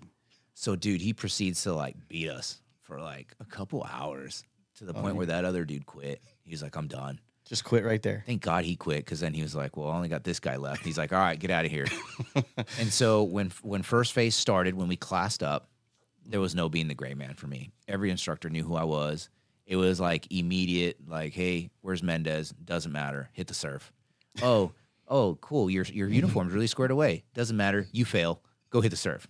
So everything I did was... And hit the surf was basically... Sorry, yeah, go jump in the ocean, right? Go get wet and sandy. Go get wet and sandy. Just go swim. Wherever you are, you better run to that surf as hard as you possibly can. You're going to jump in that surf, right? You're going to roll around the sand, and then you're going to come back. Jeez. So that was my first phase. There was no being the gray man. And at that point, I was like, screw it. I'm not the gray man anymore. So I went all out. I was like, no, it makes sense. You just want to just lay low. Yeah.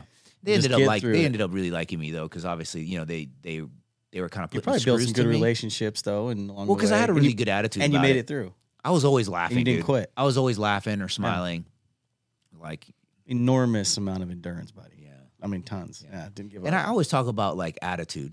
Right? Attitude's When I talk at the FTXs that we do, I always talk about attitude and perspective, because as I'm going through this training, right, as a young 20-year-old, I am happy to be there.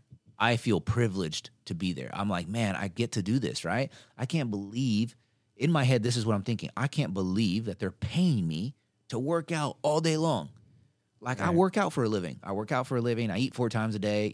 I got health insurance, right? Because I grew up in a fairly humble household. Right. So I knew that, like, all these things were like a big deal. All this security of having a job, having health insurance, having appreciated food. it. Yeah, totally. So I'm like, dude, I have all this at the tip of my fingers, and all I have to do is work out. Direct deposit. Yeah. I got my USAA. Yeah. But it was funny because then you would see other people, and I always talk, like I said, I talk about like some of the really like physical specimens that showed up to Buds, and they would quit. Some of them would be the first ones to quit because they felt sorry for themselves because they were wet and cold and hungry and tired. And so I always say, hey, so you got 2 people going through the exact same experience, but experiencing something completely different in their heads. Right. So. No, very good. Good point, man. Well, do you want to talk about the gray man quick? Because we kind of tossed the analogy around, and I kind of try to explain to Raul how I never went to Buds. I'm not a combat veteran. Stop it right there. But in basic training, the same theory applies. The gray man, you want to be quiet. You just want to get through it, do your time, and get through it. In life, sometimes that works, but then you get to, we'll get there, the SEAL teams, you get to a line crew. You don't want to be the gray man. Like you want to have a purpose. You want to be a mentor. You want to be a leader. Like there is no just being the gray man in life. In certain times of your life, being the gray man is okay. Carlos, agree? Roll. I could field that one first. I mean, I think just from my field experience, right? When I was told to dig a hole, I'm digging a hole. Yep. Like that hole is going to be dug, and everybody's going to know that I got it down. As I progressed through like different phases of our trade, I wanted to be the best, and I think where you're going with this, Paul, is I think maybe during training, but as an apprentice, I would say, like you don't want to be known at the apprenticeship. I think that's what we're going with this. I didn't want my director to know my name because there's so many, there's 500 kids or whatever, 500 students. So like I understand the concept of just kind of not being noticed and getting through the last time, I don't want anybody to hear my name or talk about me, in a negative way. But I think when you get past the training phase and you get into in a career phase and a professional phase, like you want to get after it and be the best. You want people to know who you are. That's just my thought. I would agree. I think that's a training thing, right? Because when I got to the team, I didn't have that attitude at all. Because now, dude, I got to the team, you're surrounded by some pretty high-level individuals. And now it went from, I don't want to be the weak link. Like, I want to be a contributor, right? Because you're just surrounded by all these people who inspire you, quite frankly, right? Yeah. And kind of force you to raise your game. No, it's true. I get that. I like that contributor. I like that. The contributor? Yeah. And that's kind of, I like that. So you made it through Buds? What was next? Would that be your first deployment after that? Is that where you would? So I made it through Buds, and then I ended up going to what's called like SOCM, which is the Special Operations Combat Medic course. Okay. So that was a pretty long course. It's an Army school, and so I had to do that before I finally made it to the team. And then my first team was SEAL Team 1. SEAL Team 1. Yeah. I have a note here. You also, was that before or after Army Sniper School? Was that I went to Army Sniper School when I was in the teams. in the teams? Okay, so Yeah. you're in the teams. Now you got to go learn to be a sniper. Can we talk a little bit about that experience? Uh, Anything stick out about when you were in sniper school? I mean, obviously it sounds, I'll tell you what, it sounds super cool. yeah. I mean, I don't know. I mean, I thought I had a note here. I think it's something that it's obviously accomplishment on your resume. It's probably something, that you would fall back on too as well. I mean, I don't know. Yeah, I mean, so at the time we were getting ready to deploy, and I think my platoon was short a sniper or two. Okay. They were short a couple of snipers because I went with a buddy of mine. And so just so you know, it's extremely rare for the new guy to get a school like that, right? Okay. Usually as a new guy, you're going to get some crappy school, right? Like load master, right? Where you learn how to like safely put a pallet together or like hazardous material, or you learn how to fix the motors on the boats. But so to get sniper school as a new guy, it's kind of a big deal. There we go. So they were like, hey, we're really short snipers. Do you and this other guy want to go? And I was like, absolutely. Sign me up. Yeah. So what do you think kind of selected you there? Was it just your attitude, your hard work? Was it like, how did you get selected? Was it attrition? I'll be honest with you, man. I don't know why they picked me. Because, I don't know. As a new guy, I don't know if you necessarily stand out and you're like awesome. I don't think any new guys are like awesome, right? Because you're just drinking through a fire hose. Right. I don't know. Maybe my attitude. Probably good attitude. Who knows? Yeah, got after it. Sure. You were definitely not the gray man then. No, that's right. Right. No, we're being the gray man. Talking about any experiences, any good relationships that you had along the way. I'd like to talk about that if we could. Mentors, good relationships.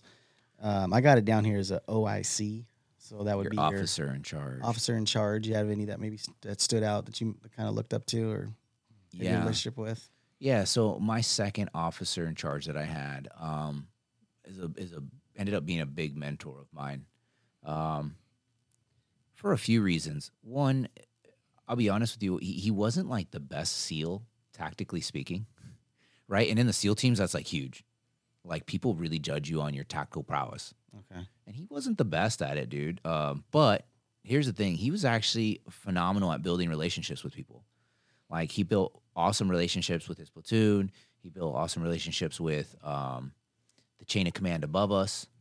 And so guys liked working for him. So it honestly didn't matter, right? And I always say, like, hey, when you take care of your people and you build good relationships, people are a bit more forgiving of your shortfalls.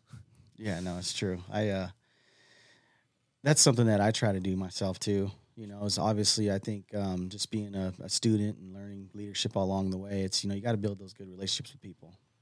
You can get a lot done a lot faster, a lot quicker, a lot more efficient when you have people working with you and having those relationships, And it sounds like you found that too. The opposite of that, is sometimes when we get complacent, and I know you have a story about being complacent.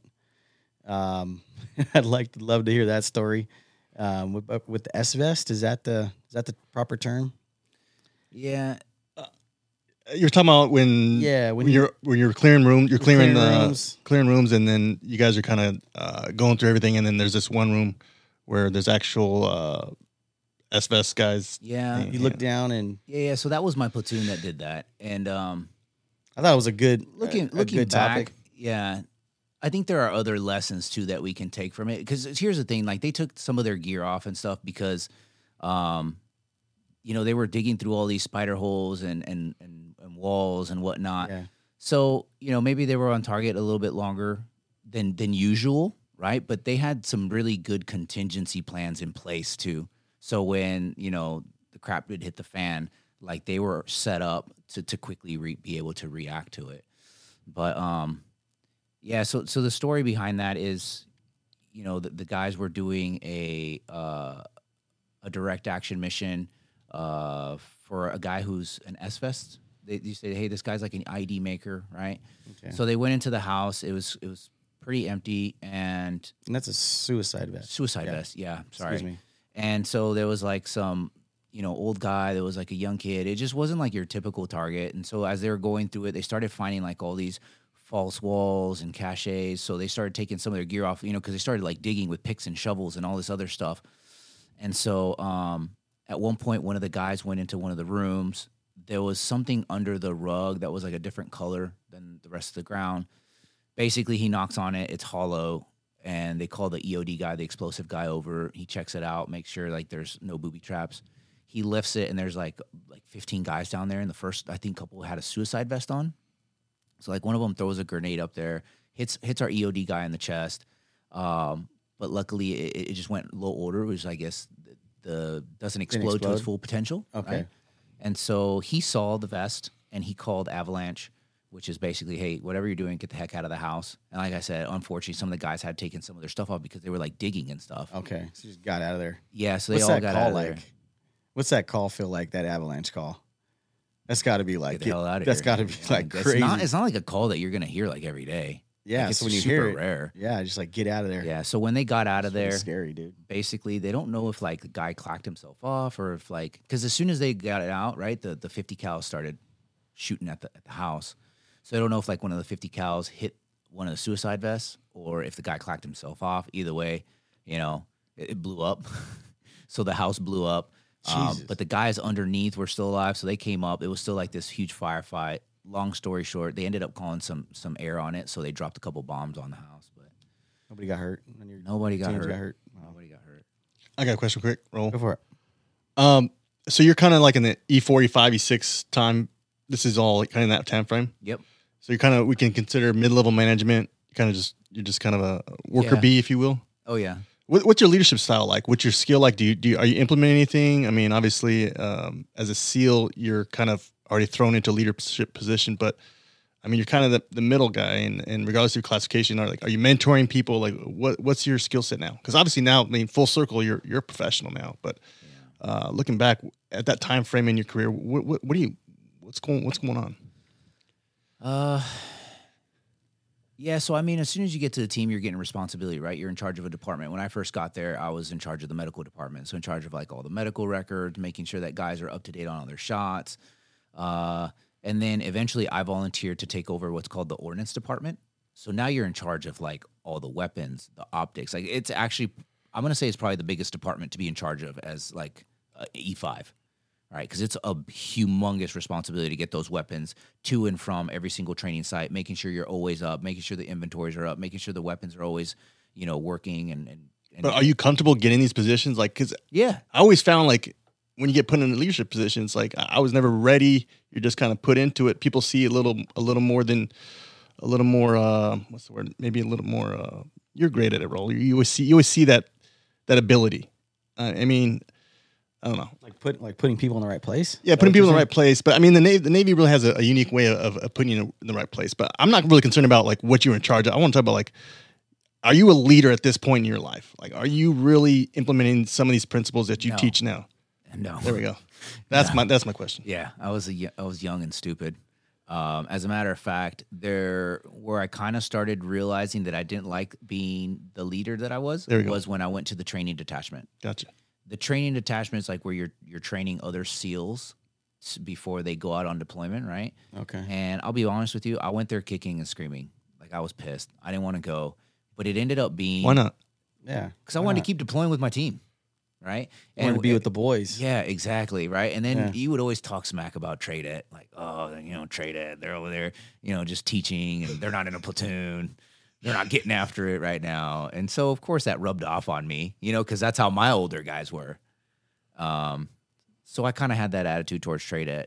And then when I went, I got put in charge of the close quarter combat cell. So I was like in charge of an entire cell and basically teaching the entire West Coast teams like this skill, right? And looking back now, I'm not proud of who I was, right?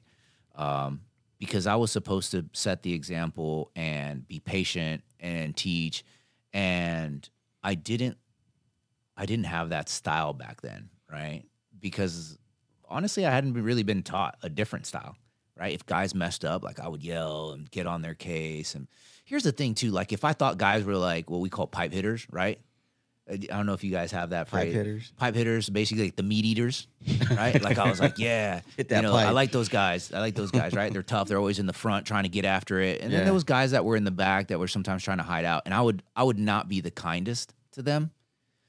And I regret doing that because I honestly, I probably should have been the most patient with them. Because listen, they're there regardless, right? And my job is to teach them. My job is not to judge. But back then in my mid-20s, I was young, I was immature, and I wasn't as good an instructor as I could have been. Does that make sense? Oh, yeah. So how long were you there at Tradet? 3 years. And that's where I met Jocko for the first time. You were there 3 years? And so that's actually where I was kind of exposed to like that different style of leadership. Okay. And I don't know if he said it to me or if I heard it in passing or whatever the case may be, but, you know, he said something along the lines of like, hey, when you lose your temper, that's a weakness. And up to like, that what? Point, yeah, and up to that point, dude, as embarrassed as I am to say it now, that's kind of who I was, right? Because that's how I was raised. My dad yelled all the time, right? You join the Navy, you're around all these tough people who yell all the time. So you're thinking that's what leadership is, right? You're a big, badass, tough dude who yells all the time. And then when I saw that super calm demeanor, I was like, oh, I actually like that better, right? And I realized that I didn't like who I was. And that's when I started making that conscious effort. And by the way, this is also around the time where I had my son. Oh, okay. So I think, that having a child changes you. You become way more empathetic, sympathetic, more patient.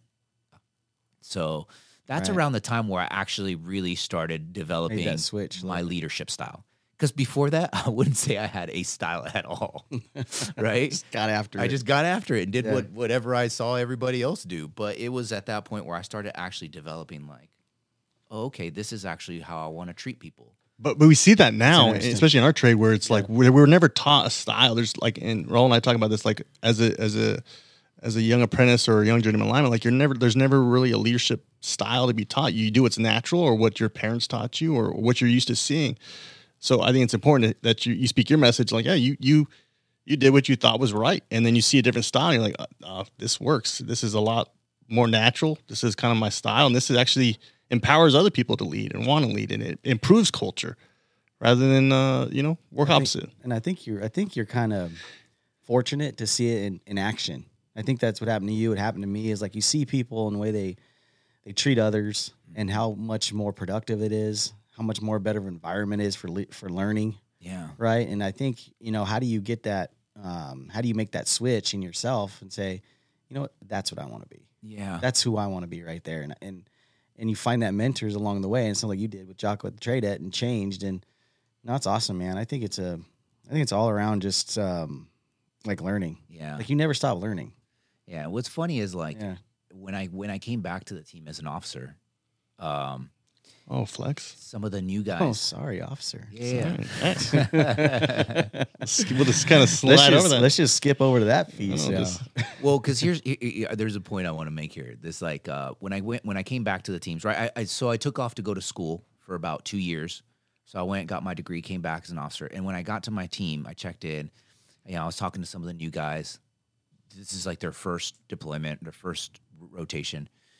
And as I'm chatting with them, now I've developed my style, right? So I'm learning to build that relationship with them. I'm learning about them, their families, what makes them tick, whatever. And one of them goes, man, you know what? You're actually pretty cool, man. And I'm like, what does that mean?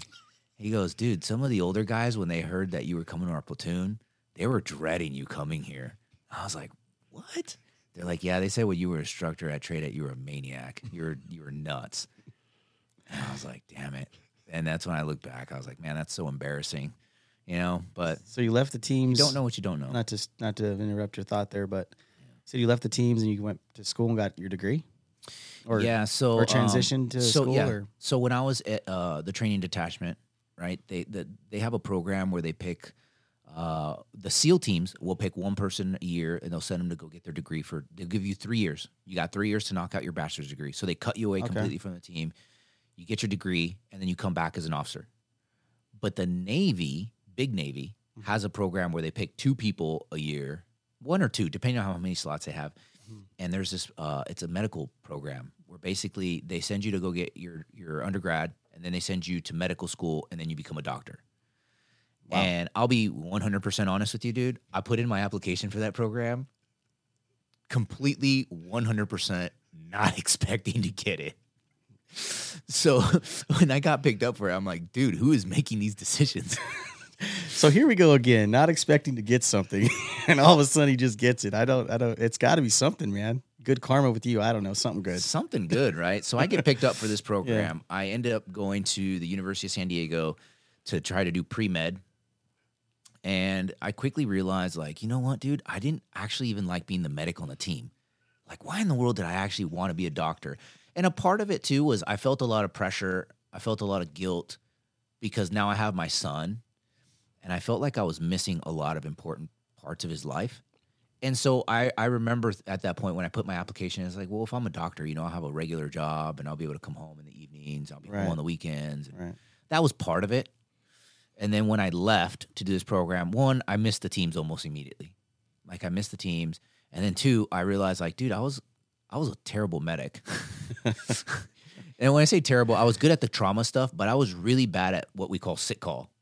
Like, I had no empathy or sympathy for guys. Like, I don't care, bro. Like, why you come to me? My ear aches. Like, I don't care. Yeah, exactly. I was like, I don't care. I wasn't a good medic in that sense. I gotcha. So I was like, why do I want to be a doctor? That was actually a bad decision. And then I sat in on a finance class as an elective. And by the way, I'm hating pre-med. Like, I am hating every second of it. Not feeling it at all. Not feeling it at all. Yeah. Like, I hate every single class. Like, I'm miserable. I hate going to school. I sat in on a finance class as an elective, and I loved it. I was like, dude, this is awesome. I really dig this class. So you're back to liking math? Well, I mean, it's pretty much math, right? Finance? It is, but it's not, dude. So here's the thing. Like, when I started math, I really hated, because they were like, oh, you got to do calculus, right? As a prereq for finance. And they're like, if you don't like math, you're not going to like finance.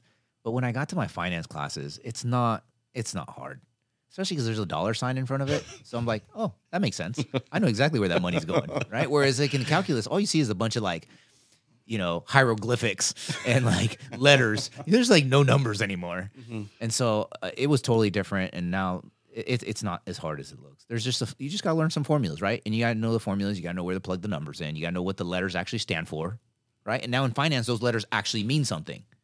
So I changed my major without telling anybody to finance. Carlos, dude, has got the biggest. I know, dude. Just what do you know what? Yeah. Oh, come on, well, SEAL, man. Here's the bad thing, though. So now, you know, this is a regular Navy program. Like, I'm not under the protection of Naval Special Warfare anymore. Like, I'm in the regular Navy. Right? Because I didn't get picked up for the Naval Special Warfare program. I got picked up for the big Navy medical program. So they call me into the office, and they're like, all right, hey, you know, you decide what med schools you're going to go to? And I was like, about that. I'm actually a finance major. I haven't even applied to any med schools. Yeah. I have no desire of going to a med school, and they were pissed. They were like, no. Cool. They're like, you know what you're going to go do? You're going to go be on a ship. You're going to be a SWO, a surface warfare officer, right? So you're an officer on a ship. Okay. Nothing wrong with that, by the way. But once again, it's not what I want to do. On the bridge. Yeah. So I'm like, no, I actually want to go back to the teams. I want to go back to the SEAL teams as an officer. And they're like, no. So I was like, okay, y'all want to play this game? So you have your finance major, you want to go back to the team. Yeah, so at this point, like I've been around for a little bit, so I made some phone calls, right? Yeah. I made some phone calls to some people, and they're like, that's stupid, dude. We literally spent all this money training you, and they're going to send you back to be a SWO. That doesn't make any sense. So they're like, hey, you can come back to teams, but you got to go through the process just like everyone else. So basically... What does that entail? So... back from the beginning? No. Oh, so okay. Basically applying for it, right? So when you have all these officer candidates and you're trying to pick your specialty...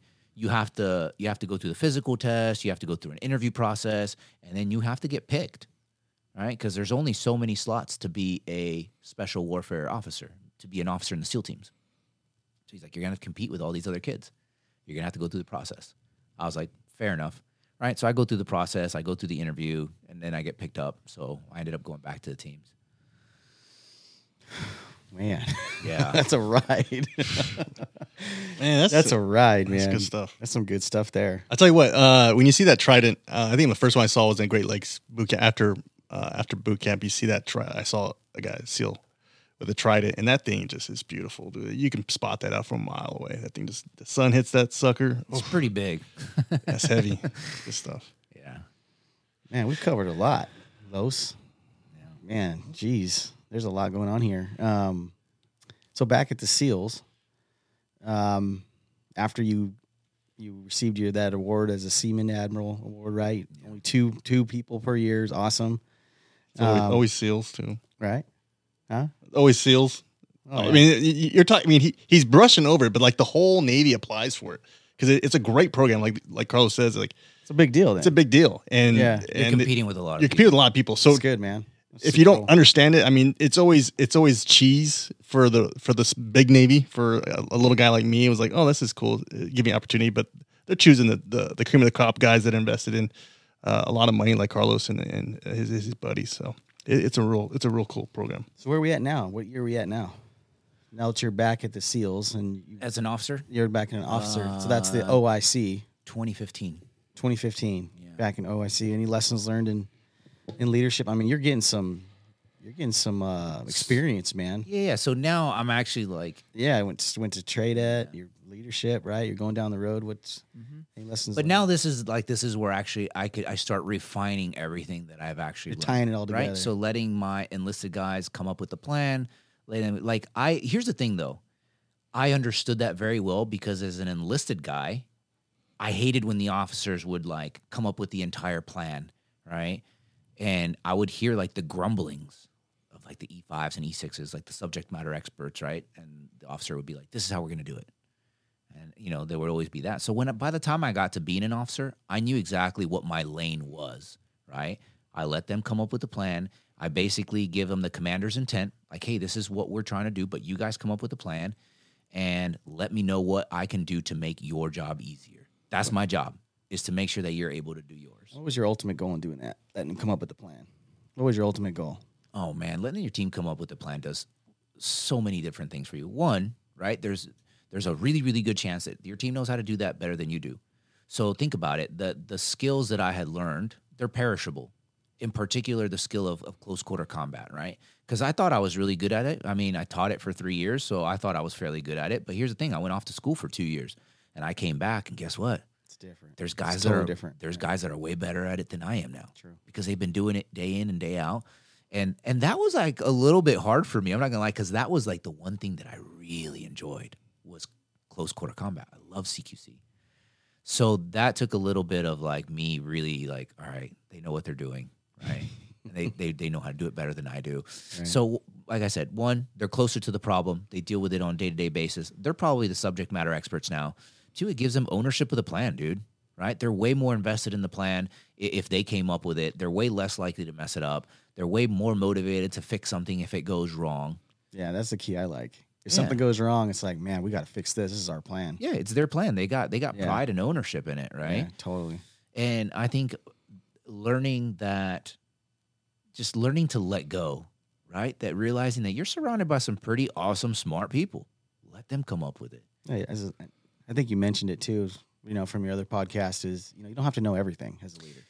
Yeah. So that's actually one of the, Yeah. that's one of the huge lessons that I learned when I was there. So one of the skills that you have in the teams is called a JTAC, right? And a JTAC is basically the guy who controls all the air assets. So he's always speaking to the aircraft that are up in the air. It's a very complicated, complex job. It's a very technical job, right? Because you got to know like all the different aircraft. You got to know the ordnance that they carry.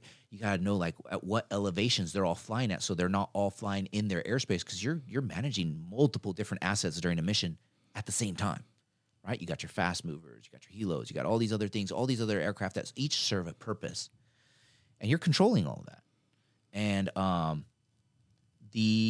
there was a couple instances that I came across where I realized like, oh, I have no idea what I'm doing, right? So when they were teaching us how to be assault force commanders, right? The guy who ended up teaching the class how to be an officer in charge at OIC on a mission, he happened to be a JTAC. He had that qual. He was phenomenal at it.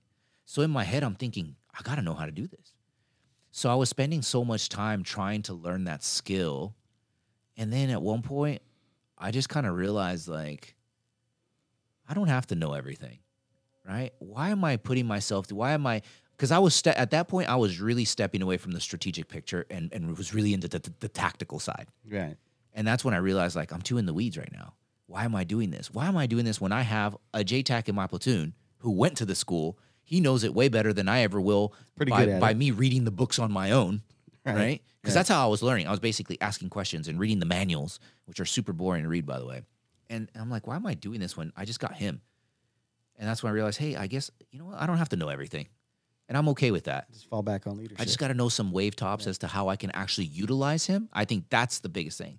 I got to know when and where I can utilize this guy, and he's actually going to come up with how to do it, right? So when it came to like a target, it would be like, hey, I need – so beforehand when we were briefing, I would just tell him like, hey, for this particular instance, I need something that can, I don't know, give us backside protection on the backside of this building, right? I just need someone to be able to keep an eye on this backside of the building so we don't have to put any guys back there. He's like, cool.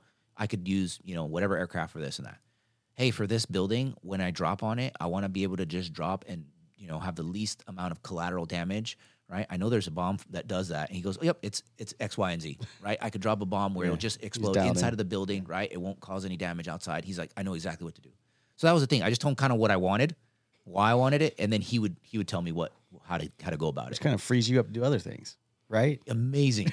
Yeah, it was amazing because you got a lot going on, right? Yeah. You're trying to keep track of everybody that's on the battlefield. So once I learned how to do that, it was like a very freeing experience for me because now it allowed me to really look at the strategic picture. And it was awesome because there were times where I didn't have to say a whole lot. And that's when I knew that things were really going well because I'm not saying a whole lot of anything, right? Yeah. That's when I know my guys are just taking care of it. They're taking care of it. What's one of the things you do when you don't know something, you fall back on leadership? Mm-hmm. I mean, what are some of the tactics you use? Ask questions. I mean, go back to being humble. I mean, there's all kinds of things you can fall back on. All of it, right? Number one, having the humility to realize that you don't know the answer. Right. That's number one. Right. And then number two, taking ownership of it. Okay, cool. I don't know how to do it, but I'm going to find someone who does. Right. Come up with some solutions. Yeah. We're going to come up with, you know what? If I run into the first roadblock, this guy doesn't know how to do it. Okay, I'm going to ask somebody else. Oh, he's not the decision maker? Cool. I'm going to go to the next person. Who's above you? Like, I'm running that thing to ground. And that's the ownership piece of it. Yeah. Man. I'm going to sound clip that one, man. Sound clip it, bro. It's a wrap. Man, you've had just an awesome career here. I mean, as I go through it, it's like I'm trying to touch all these pieces here. You mentioned, and me and Paul were talking about it. I want to talk about it. I don't know if you remember, but I'm going to ask you about it. You were able to find your red flags too as a, OIC. You were identifying within yourself those red flags. Mm-hmm. Do you recall that? Yeah, absolutely. That conversation. I mean, I think as leaders, we got to do that. We got to know what our red flags are. Could you talk a little bit about that? Yeah. So when I really started figuring out what my red flags were was when I was going through training, right? Because what they'll do at the training detachment is every mission set that you're getting all kinds of different problems at the same time. Right. And it's by design, right? It's by design that they're giving you all these problems. And when they started giving me all these problems, you're definitely going to get overwhelmed. I mean, that's the point of it, right? To stress you out. And that's when, and in the debriefs, I always say like it's repetition because it didn't just happen overnight where I'm like, oh, cool. I know I need to detach now. No problem. I'm going to detach next time. It just doesn't work that way. You go through that mission and you're like, oh, this is the point where I kind of started losing it, right? And then you really take the time to process it. And then I realized that for me, the point where I started losing it is when I had the thought in my head, I don't know what to do right now. Like I felt overwhelmed. Like, oh, crud, I don't know what to do. I've got all these problems. I don't even know where to start. And that was my red flag, like, okay, cool. You know why I don't know how to do that? Because I'm not detached right now. And so that was when I was like, okay, I need to take a step back and prioritize and execute. Hey, what's the biggest problem right now? Oh, it's to win the firefight. That's actually number one problem I need to solve right now. Yeah, and that's something I work on all the time, man. One problem at a time. Yeah.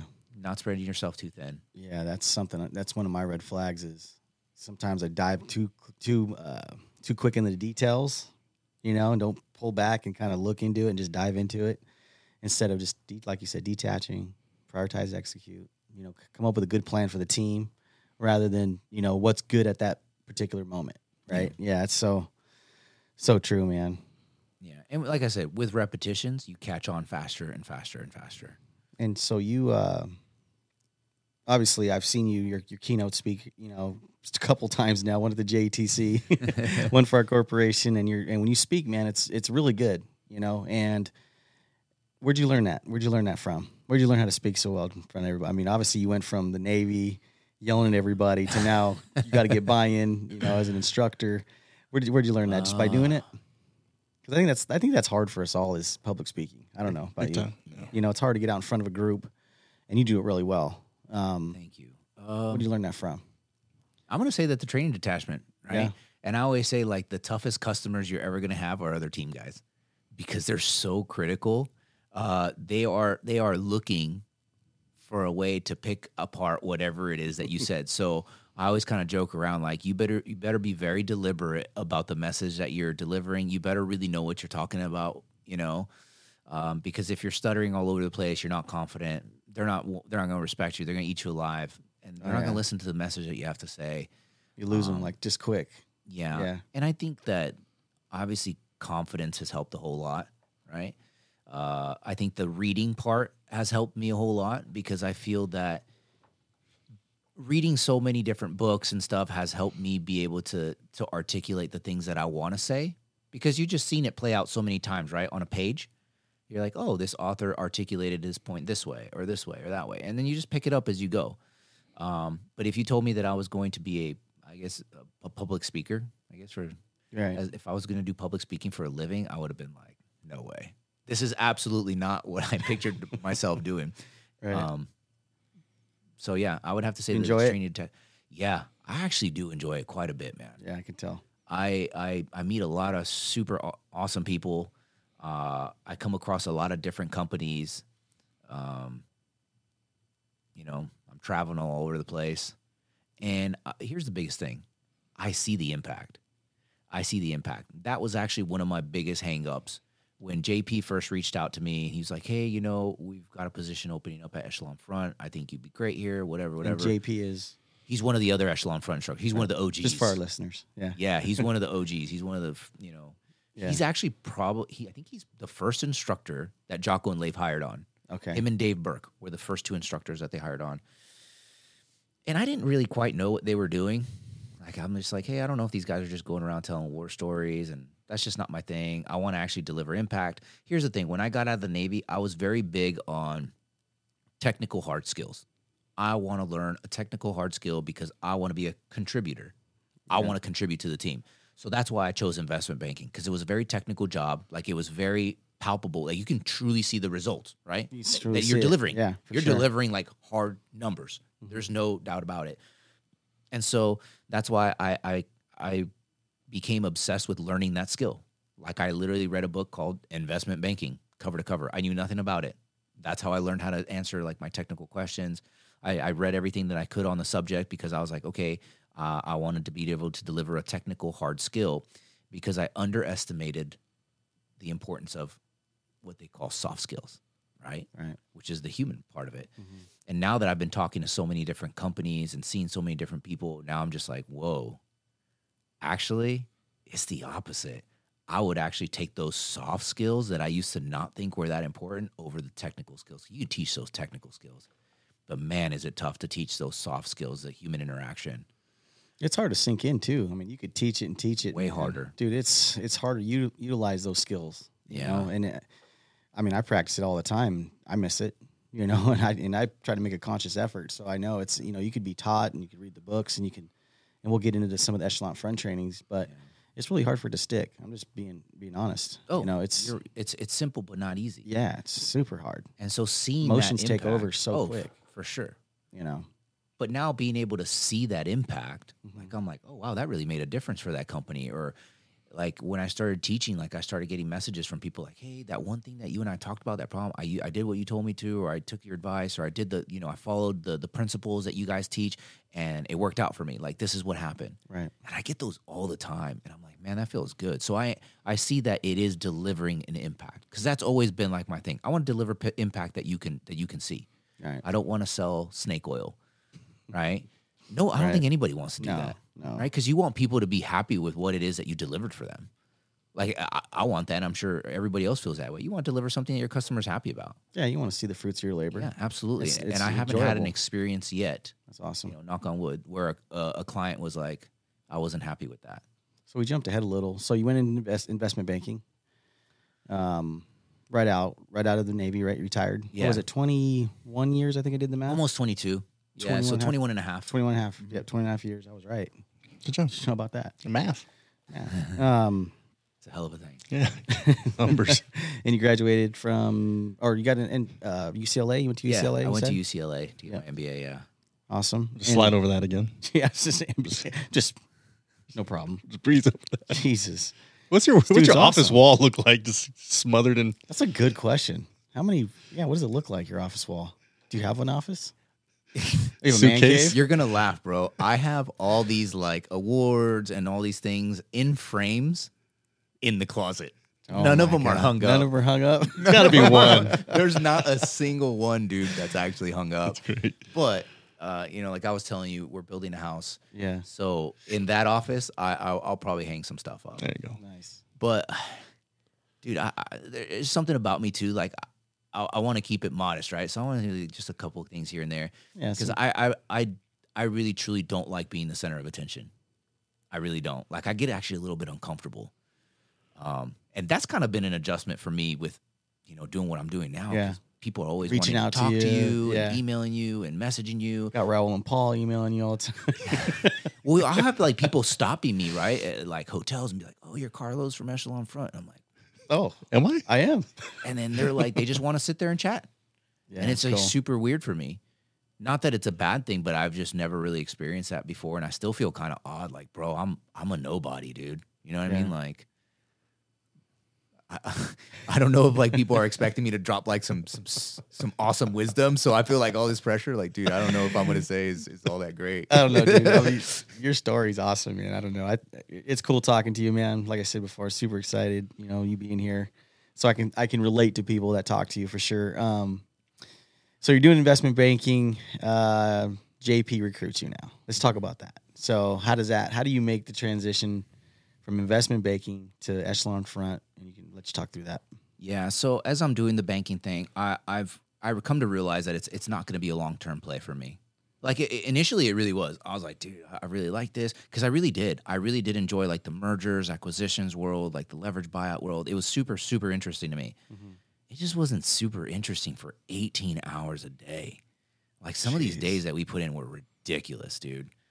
And at some point it kind of gets a little bit, it's just kind of repetition, right? So it's a different company, but it's kind of the same thing. And Are you working from home or are you in office? Yeah, or? so I'm working from home too. Oh, okay, so I'm working from home because it's during COVID. okay, so you're home. And it's kind of funny because my wife was like, she's like, I know you told me you were going to work long hours, but had I not seen it from myself, I wouldn't have believed it. Because I'm talking, my phone was ringing all the time. Jeez. There was no free time to myself. And so I think where I had my epiphany that it wasn't a long-term play was we were working on this pitch. It was an all-nighter, right? We had a presentation at 6 a.m. because we're in LA and, New York is 9 a.m. So we're pitching to a client at 9 a.m. Eastern time.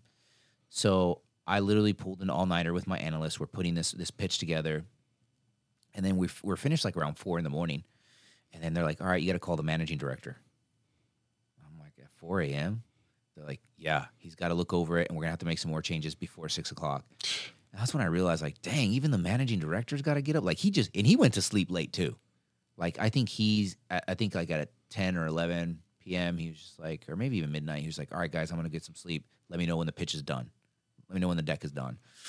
So then I called him at 4 a.m, and he's like, oh, obviously he's used to it. Yeah. So he's expecting the call. And he looks over the deck and he tells us all the changes. And we're literally making changes all the way up to like 5:58 a.m.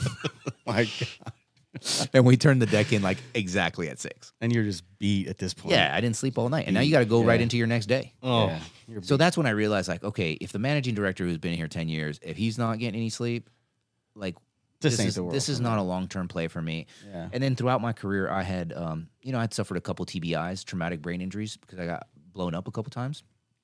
And so, I was starting to have like really bad migraines, and I'm like, you know what? I don't think this is a long-term play. The money is not worth it. Right. And so I started looking at other firms, and I was actually pretty far along the process. Like there was another firm that I was literally about to sign with when JP came along. And he was just like, hey, dude, like we've got a client that I think 50-60% of their employees only speak Spanish. And I told them that we could deliver. I was like, oh, you did you? He's like, yep, because I knew I had you. And I'm like, bro. So did you know what Echelon Front was at that point? Yeah, I knew who they were. Kind of knew what they were doing? I knew what they were, but I didn't have a good grasp of what they did, right? You never saw, because I went out there, but as a role player. So I had gone out to the trainings, to the FTX trainings, but as a role player. So basically, I'm not seeing anything. I'm just running out there with a gun, shooting these clients, you know, having JP talk over the radio, like, hey, can you calm down a bit? You know, like, you're killing them all. They got to have a little bit of confidence. They're all civilians, you know. Yeah, exactly. They're like, you're all civilians. But for me, you know, I hadn't held a gun in like a year, so I'm like, sweet. I'm just going bananas. Get after it. Yeah, I'm just going bananas. Was it like laser taggers? Yeah, they need to go off on a tangent. They're laser taggers. Laser taggers. Okay. Laser taggers. Yeah, that's cool. So I'd seen that side of it, but I hadn't seen the instructor side of it. I hadn't seen what they're actually teaching. I hadn't really seen the impact that they're making. So he calls me. He's like, hey, can you come out and do this? And I'm like, dude, have you ever seen the movie Office Space? That's my life. You know, when he says, hey, Bob, I got 7 bosses. 7 bosses, That's me. I've got like 6 different managing directors on 6 different deals. And I literally have to ask each one of them, because they're different deals. I have to ask each one of them for a day off. So you get like a couple personal days off. But it's funny because when I read the email, the policy for like days off, for personal days off, it was like, you will check your email. Like, I forget. It was like 5 times a day. You will do this. You will do that. You will check in. You will answer the phone call if it comes from so-and-so. I'm just like, dude, that's not a personal day. That's pretty demanding. That is actually pretty demanding. So I'm like, screw it. I'll give it a shot. I told him, I'll give it a shot, dude. And somehow, by complete fate, I don't know, it actually worked out. I got a couple of days off. So I flew out. I did the translating for a 2-day workshop. And by the way, I did the workshop all day long, but I also had to catch up for my investment banking work all night long. So like for 3 days, I didn't sleep because I would be teaching during the day. I was catching up for my actual real job at night. And then on the 3rd day, actually, let me rewind a little bit. So when I first showed up to this job, you know, most of these guys are Hispanic. They don't speak, you know, English that well. Most of them are immigrants just like me. They're not super excited about being there, bro. I'll be completely honest with you. I could just tell by the look on their faces. And not because, you know, they don't want to do well. It's because they're hard workers. Yeah. They'd rather be working. 100%. They would rather be working. They want to get after it. They're hard workers. And they're thinking, you know, what's this stupid leadership training that I have to, like, basically spend all day at? So what they did is they split them in 2, right? Because they can't have the entire force take 2 days off. So half of the group did one day, half the group did the other day. Mm-hmm. And the first day they showed up, one of their foremen, who I found out later was like one of their rock star foremen, like one of their top performers. He showed up super late. Was like, he was very honest about it. He's like, this is gonna be BS. I was like, dang it, man. Like, what did JP get me into? Right. You know, because I could see the look on their faces as I'm starting off. But as we're going through the day, I could see their body language like start to change. I could see them start nodding their heads. I can see them like really getting into it. And now they're starting to participate. And by the end of the day, man, it was like night and day, like the change and how they viewed the training. And that foreman that showed up late, he came up to me and he was like, hey, man, I'm really sorry I showed up late. Can I come back tomorrow for the full portion? I was like, yeah, dude, it's good with me if your boss is good with it. And of course, the boss was good with it. I mean, he's paying money to have these guys get this training. Yeah, he's investing in them. Yeah, exactly. He's investing in his people. And by the way, this guy's phenomenal. Their CEO is phenomenal. So on the last day where we do a final debrief, dude, when I heard the debriefs that these people had and how they were taking like all these principles that we talked about, and they had like very specific examples, like where they were going to like implement them in their job. And that foreman I was telling you about, dude, he was pumped. He's like, I've already called my guys. I've already apologized for doing this and this and this. He's like, but I've started empowering them. I gave them a list of things that they can now start taking charge of. And he's just showing me all these things that he had already talked to his guys about implementing. I mean, he was like through the roof. And that's when I was like, man, you guys are making an impact with these soft skills, right? Like this is actually pretty impactful. Not at all what I thought it was going to be. And so I'm like, this is really cool, JP. And you had a good time. I had a great time, too. Plus, I'm hanging out with my friends again, and I'm doing something that I feel pretty good about. And so I go back to work, and so now I'm building these financial models till 3, 4 in the morning again, and these PowerPoint decks. And I start getting messages from some of the people that work there saying like, hey, thank you very much for coming out and training with us. Like, it made a huge impact on our company. Like, things are definitely starting to turn around, and we're implementing some of this stuff. And that's when I was like, yeah, That felt really good. Yeah. And I honestly don't know if it was JP or I who initiated the talk. I don't remember how it came about, but I'm like, all right, dude, let's have a serious conversation of what this would look like. Me joining Echelon Front full time. So, that's cool. Yeah. From the boardroom to the laser tags, right? Yeah. Well, that's just one small portion of it. I mean, it's cool though. Yeah. It's cool. So in my mind, so you circled back with JP, who you're friends with. You said, yeah, JP and I've been friends for a long time, and then Leif and Jocko. So I didn't know Leif in the teams. Did you guys all? I mean, you in my mind, what I'm saying is you guys all worked together before, right? You guys were around each other before. I worked with Jocko and JP. I'd never worked with Leif before. Okay. Yeah. But I used to work for Jocko, and then JP and I used to work together at the training detachment. Yeah, right, the training detachment. So that was probably pretty cool getting hooked back up with him and And Trey Day was low on a gold mine of leadership, just hanging out there. Yeah, they're all going to be at Echelon Front. Like, come back. Well, that's basically what Jocko did. He brought everybody on board. Smart, super smart. Yeah. Well, good man. Well, looks like we went through your whole life here in a nutshell. I mean, pretty impressive. Thank you for sharing it with us and our listeners. Thanks for having me, a lot of good nuggets of just great information and just some leadership and just endurance. I love it. So thank you again. But I think we're gonna take a little pause with producer Paul. It's a little segment we do. He's gonna ask us some questions and we're gonna get after it. All right. Yeah, come on. Give the listeners a little heads up. As far as what you guys heard right now, that's all Raul and I planning out, outlining a little bit. Obviously, the conversation goes where it goes, but from here on out with my segment, Raul's not involved in this. This is all Raul challenges our workforce, leadership, everyone from top to bottom. He challenges everyone. So this is kind of one of Raul's biggest assets or biggest strengths is preparation. So I kind of take that away from him. I get some questions, compile it up. Kind of put them on the spot. As a workforce, you're empowered to challenge up and down your chain of command, and this is exactly what it is.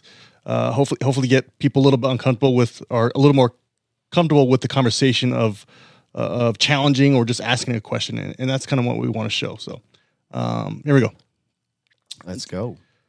We'll go with Carlos and Raul on this question.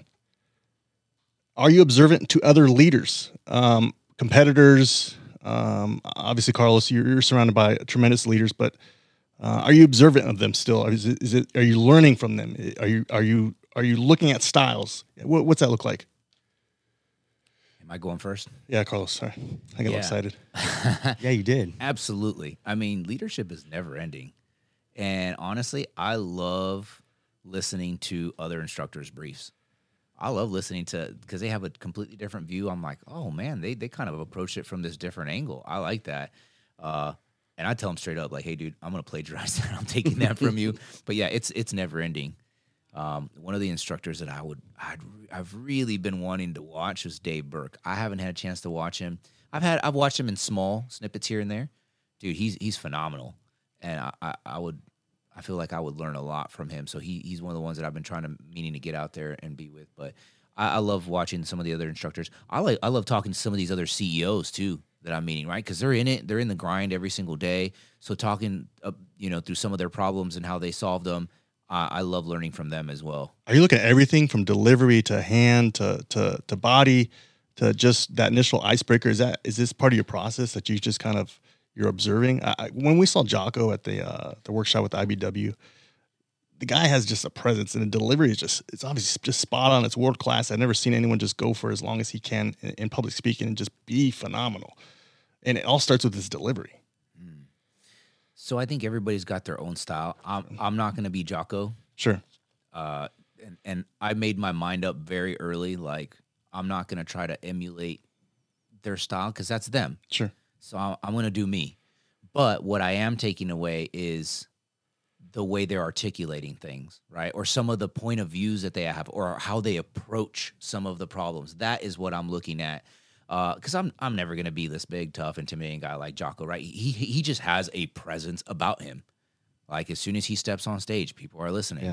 Yeah. And, that's just not going to be my style. And I just don't think that it'll be authentic. And that's one of my big things, right? We were talking about it earlier. I don't take notes. I don't rehearse. I don't. I kind of just throw the slide up there and I just Go start with it. talking Yeah. because I feel like it's more authentic. Like I just don't want to come off like as a robot, if you will. And I think if I start trying to copy someone's style, it's just not going to You be. can see it. It's not going to be me, and it's just not going to come out right. Cool. Right on. Thank you. Right on, man. That's awesome. We're all same question for you. Whether it's competitors, clients, potential clients, are you observing these other leaders that you deal with on a day-to-day basis? I would say, yeah. I mean, I'm always looking for the different leadership styles. I mean, I go hard in the paint, dude. I mean, I'm all in. You know, I go podcasts. I mean, I'll grab any keynote speaker, but you know, I can. I'm looking at different styles, but you know what I'm really looking at? I'm really looking at, you know, how the audience is taking it. You know, right? The body reactions and like, wow, that stuck. You know, that's they like that piece. Yeah. And once I get like that involvement, I truly can, you know, like Carlos said, like you adapt your own style to it. You know, like I bring a lot of passion too.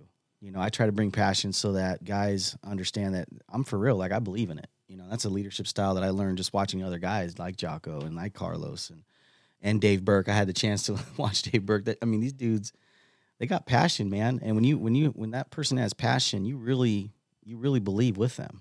You know, like you said, if you're just going to throw out some stuff in a PowerPoint and just hit those bullets, you're going to lose people quick, especially now. Right now, you got to grab attention from our workforce. You got to grab attention to build relationships, and it's through that. It's truly through that. You know, it's watching and learning and listening.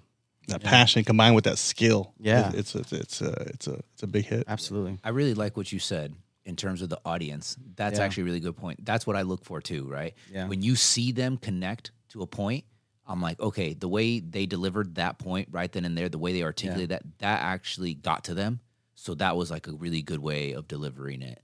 Oh yeah. So I and agree. everybody's different too, Yeah. right? Everybody takes it different, absorbs it different, and you're trying to find that that balance of what works. And you got to keep doing it. Can't give up. Cool. Right on. Great. Yeah. Great answers. Thank you. All right. We'll let you guys work this one together. What 3 foods do you not order when you're at a business, potential client dinner? What do you got there? Chicken wings? Is that off the menu? I'm not ordering spaghetti, lasagna. I ain't doing none of that. I ain't doing Some lobster just flying butter everywhere? I ain't doing crab. I ain't cracking crab at business dinner. That's for sure. I don't know. Yeah. I'm going something simple. Same. Fork and knife steak, salmon, Crab. chicken. That's it. Wings, ribs. Oh, ribs would be bad. Ribs would be bad. Yeah. That business handshake, just Yeah. all greased out. That was a good Oh, one. you threw a fun one in there. Hey, man, BJ Penn. You gotta Come love on what you now. do, but you gotta have fun, right? You gotta love what you do, but you gotta have fun. All right, here we go. Mike Rowe, Dirty Jobs, and then he does the Deadliest Catch voice. He says, just because you love what you do doesn't mean you can't suck. My question to you guys, we'll go with Carlos first. Could you lead, own, run a business if you don't love what you do? Obviously, Mike Rowe was saying that just because you have passion doesn't mean you can't suck. You still need that skill. But if you don't love it, is it still possible? That's a hard one. Am I going first? Carlos? If you're ready for it, go for I it. think you can. Let's say, for example, maybe you started off as a plumber and you don't like being a plumber, but you know what you do like? You do like building a business. You do like delivering a service to people. You do like running a team. You do like mentoring them. You do like growing your business, right? So do you like the actual plumbing? No, but you can love the business portion of it, right? Yeah. I don't know. That's how I see it. Like it. Roll. Good answer, man. I think if you're smart enough to love something and run a business, I mean, you got to be smart enough to hire the right folks. You know what I mean? A lot of good companies, a lot of good leaders hide behind the workforce, man. I'll just be honest, right? I mean, but if you could hire the right people and have passion enough to fall back on leadership, I mean, we said it right here. Like, you don't have to know everything. But if you fall back on leadership and use those skills, I think you can get through just about anything. Right on. Yeah. All right, next question. We'll go with Raul first. Oh man. How do you look at an area, a division, a procedure, and say this is something we need to improve, or there's room for improvement? Raul.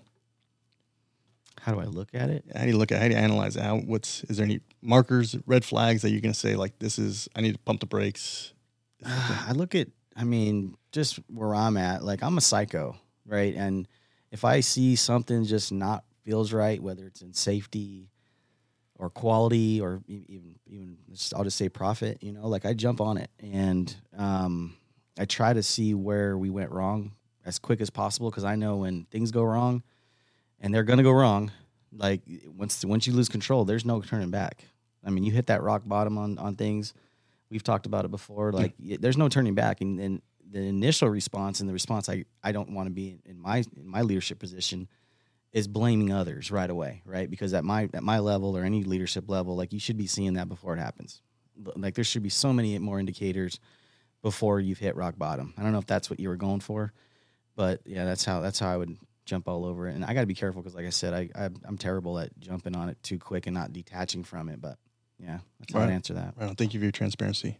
Carlos, any input on that? So I would agree that I used to be that way a lot, right? But because it kind of got thrown in my face back so many times, I have learned the art of asking questions. Because so many times, when I was young, I would look at something and be like, this is stupid. Why are we doing it this way, right? And then they'd be like, oh, we're doing it because of this. And I'm like, dude, I feel like a moron now, right? And I got tired of looking like an idiot. So now anytime I look at something, I just start asking questions, like sincere questions. Like, oh, when did we start doing that? Is there a reason why we're doing it this way? And I'm asking questions, right? Because I sincerely want to know. Because now, as I'm older, I try to approach every situation with the mentality is I probably don't know everything. Yeah. Chances are very extremely high. Yeah. And by high, I mean about 100% that I don't know everything. There's something here that I'm missing. And I try to do that now with any opinion, right? When someone has an opinion that differs a lot from mine, what's the natural human tendency? It's to put the brakes on and immediately shake your hand and shake your head and you immediately close your mind. Whereas now I've really, I really strive to, okay, well, why is it that they're thinking this way? Maybe there's something I'm missing. And I just start asking questions. Now, as I'm asking questions, if I see that they're pretty confident about it, I'm like, okay, there's a reason why we're doing it this way, right? Now, if they don't know how to answer my questions, then that's when I start digging deeper or I start asking somebody else because I'm like, okay, there may be something here, right? It may be one of these scenarios. That's where I kind of have the little spidey sense like, okay, this may be one of those things that we're doing it this way because that's the way we've always done it, but not necessarily because it's the best way. Right on. Thank you. Right on. Next question. This one's pretty tough. I'm going to go with Carlos first on this one. I think Raul can build off this one. Carlos, sorry, you're the professional here. He is the professional. How do you start leadership? And I kind of asked you that when you were in your career, your SEAL career as a E4, E5, E6. It's kind of a mid-management, and you're really just working. You're just doing the things that you're asked to do. You really don't understand your role as a leader, and then you're able to detach and see the bigger picture. But how do you start leadership? How does that start? How does that first step start? It's a little vague, but there's a point to it. Yeah, give me a second. That's a good question. Yeah. Like you mean when does you make that switch that you want to lead? Yeah, how do you start? Like I got this book right here. I got this beautiful Extreme Ownership book, tabbed, signed by Carlos here now too. Yeah. And how do you start? And where do I start? Where do I go? Where do I start? If you're looking to lead, like be a leader, and just lead yourself. And we talk about leading yourself too. Yeah. I think step number one is realizing that you need to work on it. Realizing that leadership is a skill. All right, because I think so many people don't even try because they're like, oh, you're born a leader. Like we hear that a lot, right? Leaders are born, which is simply not the case. Now, are people born with some characteristics that make them, better leaders? Sure. Some people are very charismatic. Some people are very confident. Some people are born, just humble people by nature. But I think realizing that that's a skill that you need to work on, that's step number one. Step number two, I would say, is working on your humility. Because you're not going to become a leader overnight.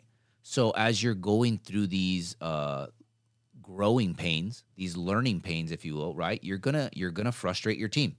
There are going to be times when you make bad calls. There are going to be times where you say something that wasn't like the best saying.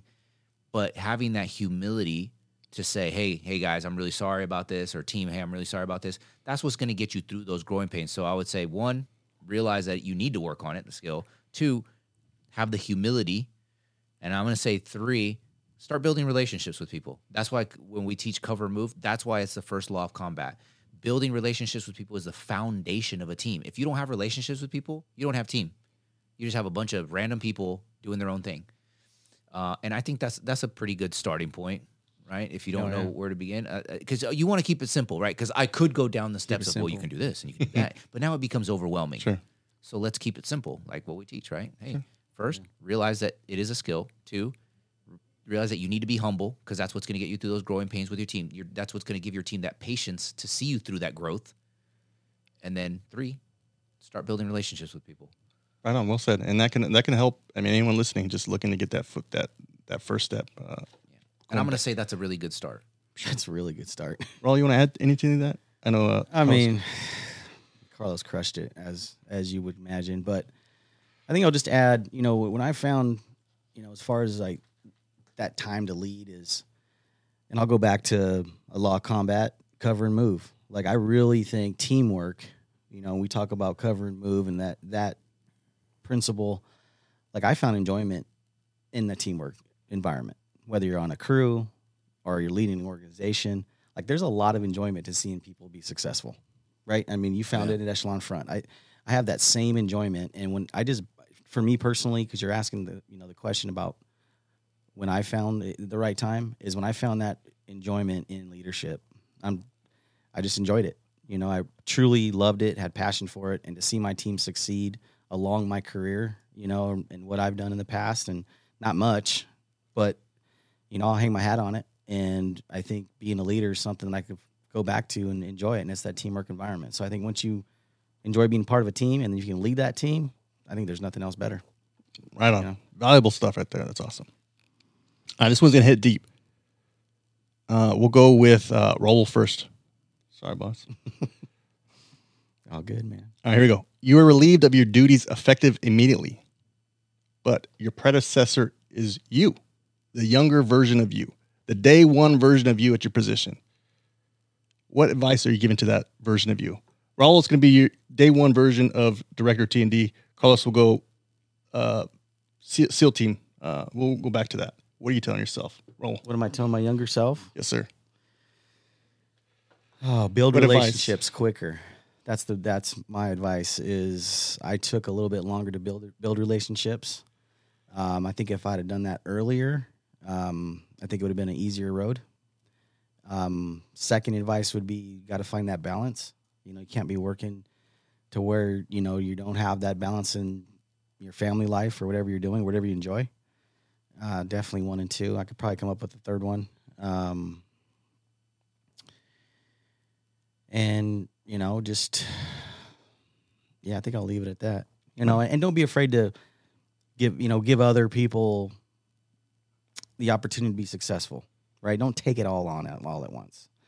I think Carlos will probably elaborate on all this, but do a better job. But I think it's let other people fail a little bit too. Give up some. Don't micromanage. I think that would be the top 3. Sorry for the delay in that, but that's kind of my top 3 right there. Right on. Thank you. Carlos? I think looking back at my younger self and the parts that I didn't like about myself when I was younger, I would say be more empathetic, gracious when people make mistakes or, don't catch on as quickly as you would like them to, and be more patient, right? Which all kind of falls under humility. Yeah. That's what I would tell my younger self. I don't. Thank you. Good stuff. Mm-hmm. Man, you guys killed it. I should have got some harder questions. All right, we're going to do something a little different. What about you? What would you tell your younger self? Let's hear it. You didn't answer one question. I'm just a producer, man. Put you on the spot. I'm just a guy pushing buttons. Just gratitude. I see it from you, Raul. You show gratitude with your time and just your energy. I've seen you hit a button for a meeting because you're in a conversation with a guy, and your time is pretty valuable too. So, just learning steps like that, it kind of falls back to Carlos. Is just being more humble.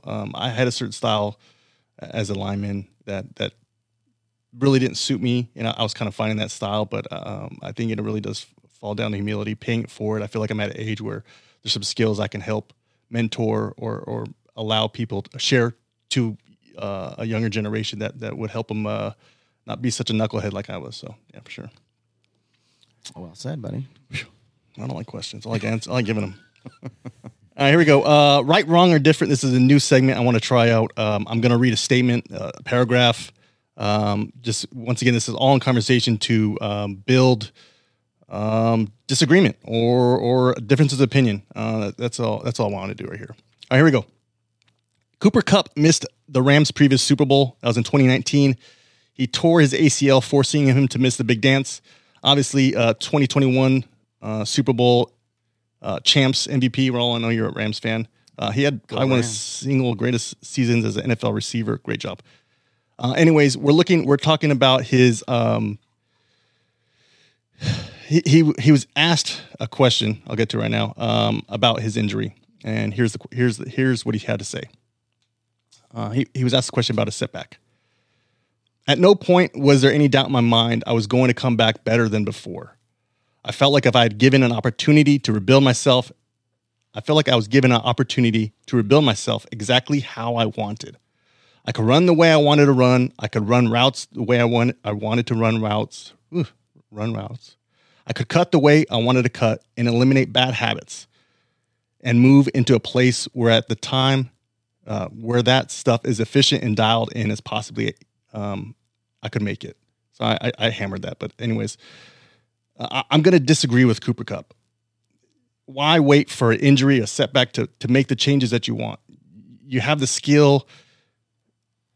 Make the changes right then and there. If it's going to be to be safer, to be efficient, to teach, or to lead, why are you going to wait? Roll, right, wrong, or different? What do you think? Well, I mean, should you wait? I mean, are you waiting for opportunity, waiting for a setback to I don't know about waiting, but I'm just going to agree to disagree with you, I guess.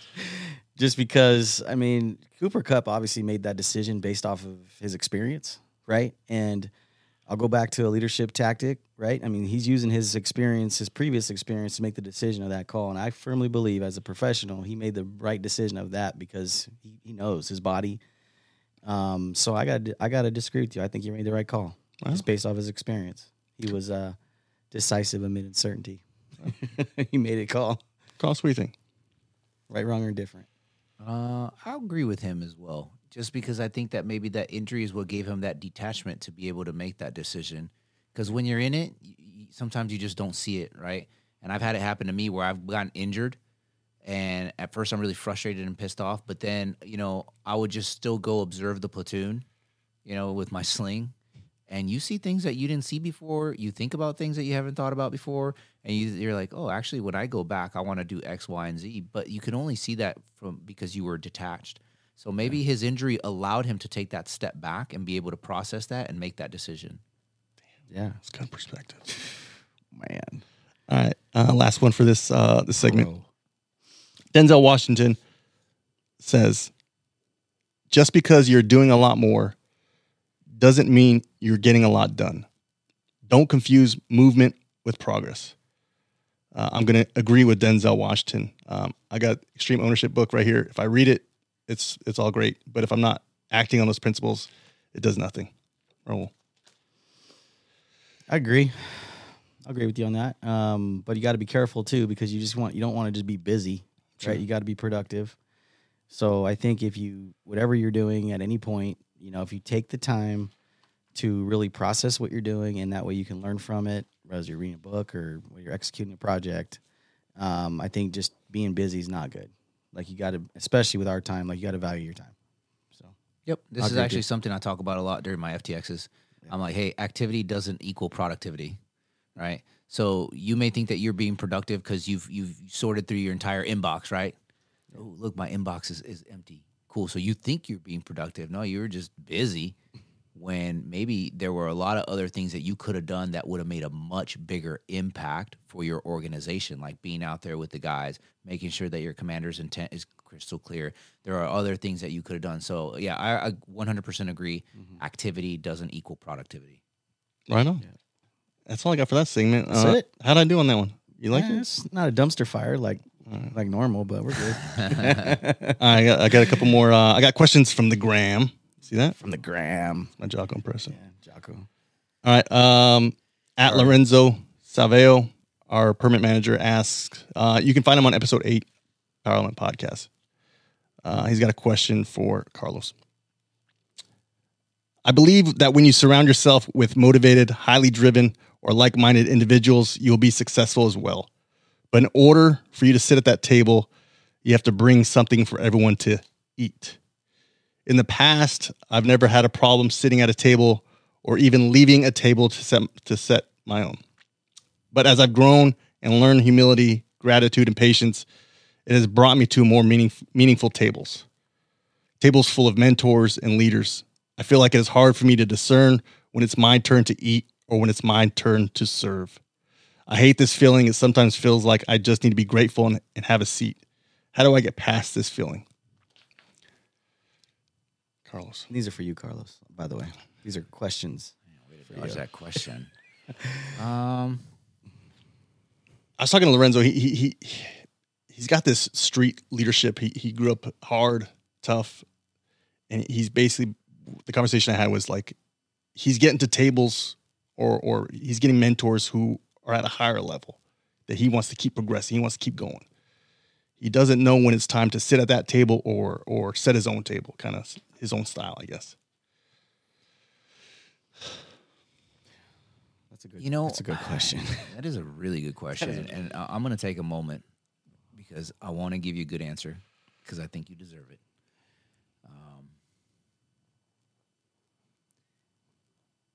I don't know if I necessarily believe or necessarily agree with his statement that you got to bring something, especially when you're first starting out. Let me give you an example, right? When I first was transitioning out of the Navy, I sought out mentors in the finance world, right? So I kind of nudged my way into that table, right? I reached out to people on LinkedIn. I made connections. I asked if they had connections, and I would pick their brains. And I'll be honest with you, dude, I don't think I was bringing anything to their table. If I'm being 100%, right? I was just learning and taking it in. Now, where I felt like I was giving back was when I got to that position and now I had vets reaching out to me. I was like, okay, cool. Somebody took the time out of their schedule to help me, and now this is my chance to give back. I'm gonna be honest with you. There are a lot of people that I'm surrounded by where I'm like, I don't feel like I bring a whole lot to the table. I mean, when I hang around with Jocko, I'm like, what am I bringing to the table with this guy here, right? He's got all this experience and whatnot. But here's what I can do. I can take everything that I've learned from him, and now I'm gonna be able to teach other people who were in that position that I was in when I was just looking to learn. And I don't know if I would necessarily try to force that, right? When to eat, when to how did he word it? When to eat and when to serve. I think that's just going to come naturally. I think as you eat and as you improve, people will come to you and ask you to serve them. And I think that's kind of been the case for me, right? I think as I've grown and I've learned from so many different people, the more I learn, the more I grow, the more people I actually have reach out to me and ask me to help them. And I'm able to now, right? And so I'm more than happy to do that for them. So it was basically just passing it forward. Now, eventually you're going to get to the point, right, where you're going to be able to be a contributor. But I just don't necessarily feel like it has to be a forced thing. And if it's a true friendship, they shouldn't be like, hey, what am I getting out of this? Yeah. But that's just my opinion. Hey, I could be 100% wrong, but that's kind of how I view things. Well said. Well said, man. Well said. All right, next question. I think it's from one of your buddies are here. At Koopa_rolls. Coop. You know him? Yeah, I know him. He's one of my jiu-jitsu buddies. Nice. Here's the question. Let's see what he asked me. Jiu-jitsu or burritos? Both. Why not? Both? You're a burrito First guy? you do jiu-jitsu, and then we get burritos. I just saw the burrito. That's actually an inside joke between him and I. Yeah. I figured I wanted to bring it up. All right, next one. Here we go. From our buddy at Angela Nertz. He's a guy over there on the East Coast. He's trying to implement a lot of principles into his company. He has a great question here. How as leaders can we begin to address in the mental health crisis in the trades? Roll. Well, it's definitely mental health is is something very serious. I think it's in all trades, mental health, it's not specific to anyone, boy, girl, male, female, it doesn't matter. But I think the first step, it's just my opinion. I'm not an expert. I will say that, right? There's a ton of experts out there. Reach out. But I think the first step is we talk about checking your ego. And I think the first step is actually making that step and understanding there might be an issue. And I think that, reach out, talk to somebody, talk to a friend. Every company, every corporation, every union, anybody that you work for typically have employee assistance programs. I'd reach out to that. I know here locally, we've had this question asked to us, right, to bring it up and have a conversation about it. Here locally, there's so many avenues. I know Paul will put some information in the show notes. That way, there's an avenue, to start that conversation. I think that's the first step. So. Right on. I'm going to touch on that real quick. As Raul said, I will be putting that link that's available to us locally here for the workforce. But I think Raul and I are going to commit to at least bringing up this conversation, have it a little more, make it a little more casual. Whatever that looks like, we'll deal with it. But I think as a society, as a culture, we need to start embracing that conversation and really account for each other and look out for each other. Be each other's brother's keeper. Absolutely. Carlos, I know the veteran community sees a lot of suicides. 22 suicides a day is a statistic. Is there anything you can add to bring the value in this conversation? Well, like Raul said, I'm not an expert, so I don't know if there's much I could bring to the conversation in terms of, being productive. But I will say that with my guys, one, I built a good relationship with them, right? And as I'm building these relationships with them and I'm having casual conversations, hey, I'm pretty open and honest about, hey, my struggles, I'm going to say like in my late 20s, like, midway through my career, I was a little burnt out. I had a couple TBIs, and I realized that I wasn't a human that I was particularly proud of being. And it was at that point where I'm like, yeah, dude, you know what? I sought out some help. It really helped out when I talked to, a couple other people that had gone through that. And it was like, okay, cool. That's normal, right? So I'm very casual about it. Just trying to let them know, like, hey, dude, this stuff happens. Like, there's absolutely nothing wrong with it. It happens. But once you've realized it, well, what is wrong is if you continue and you don't seek help. There's absolutely nothing wrong with seeking help. Like, I can't speak for your guys' profession, but in our profession, there's a lot of guys who struggle with it, and they may think that people might look at them a certain way or differently, or think. And I want to let them know that, hey, that's absolutely not the case, man. We're all human beings. We all process things differently. And I'll be honest with you, I wasn't proud of who I was at one point in my life, and once I realized that it was affecting my relationship, with my wife, that was affecting my relationship with my son, I sought out help.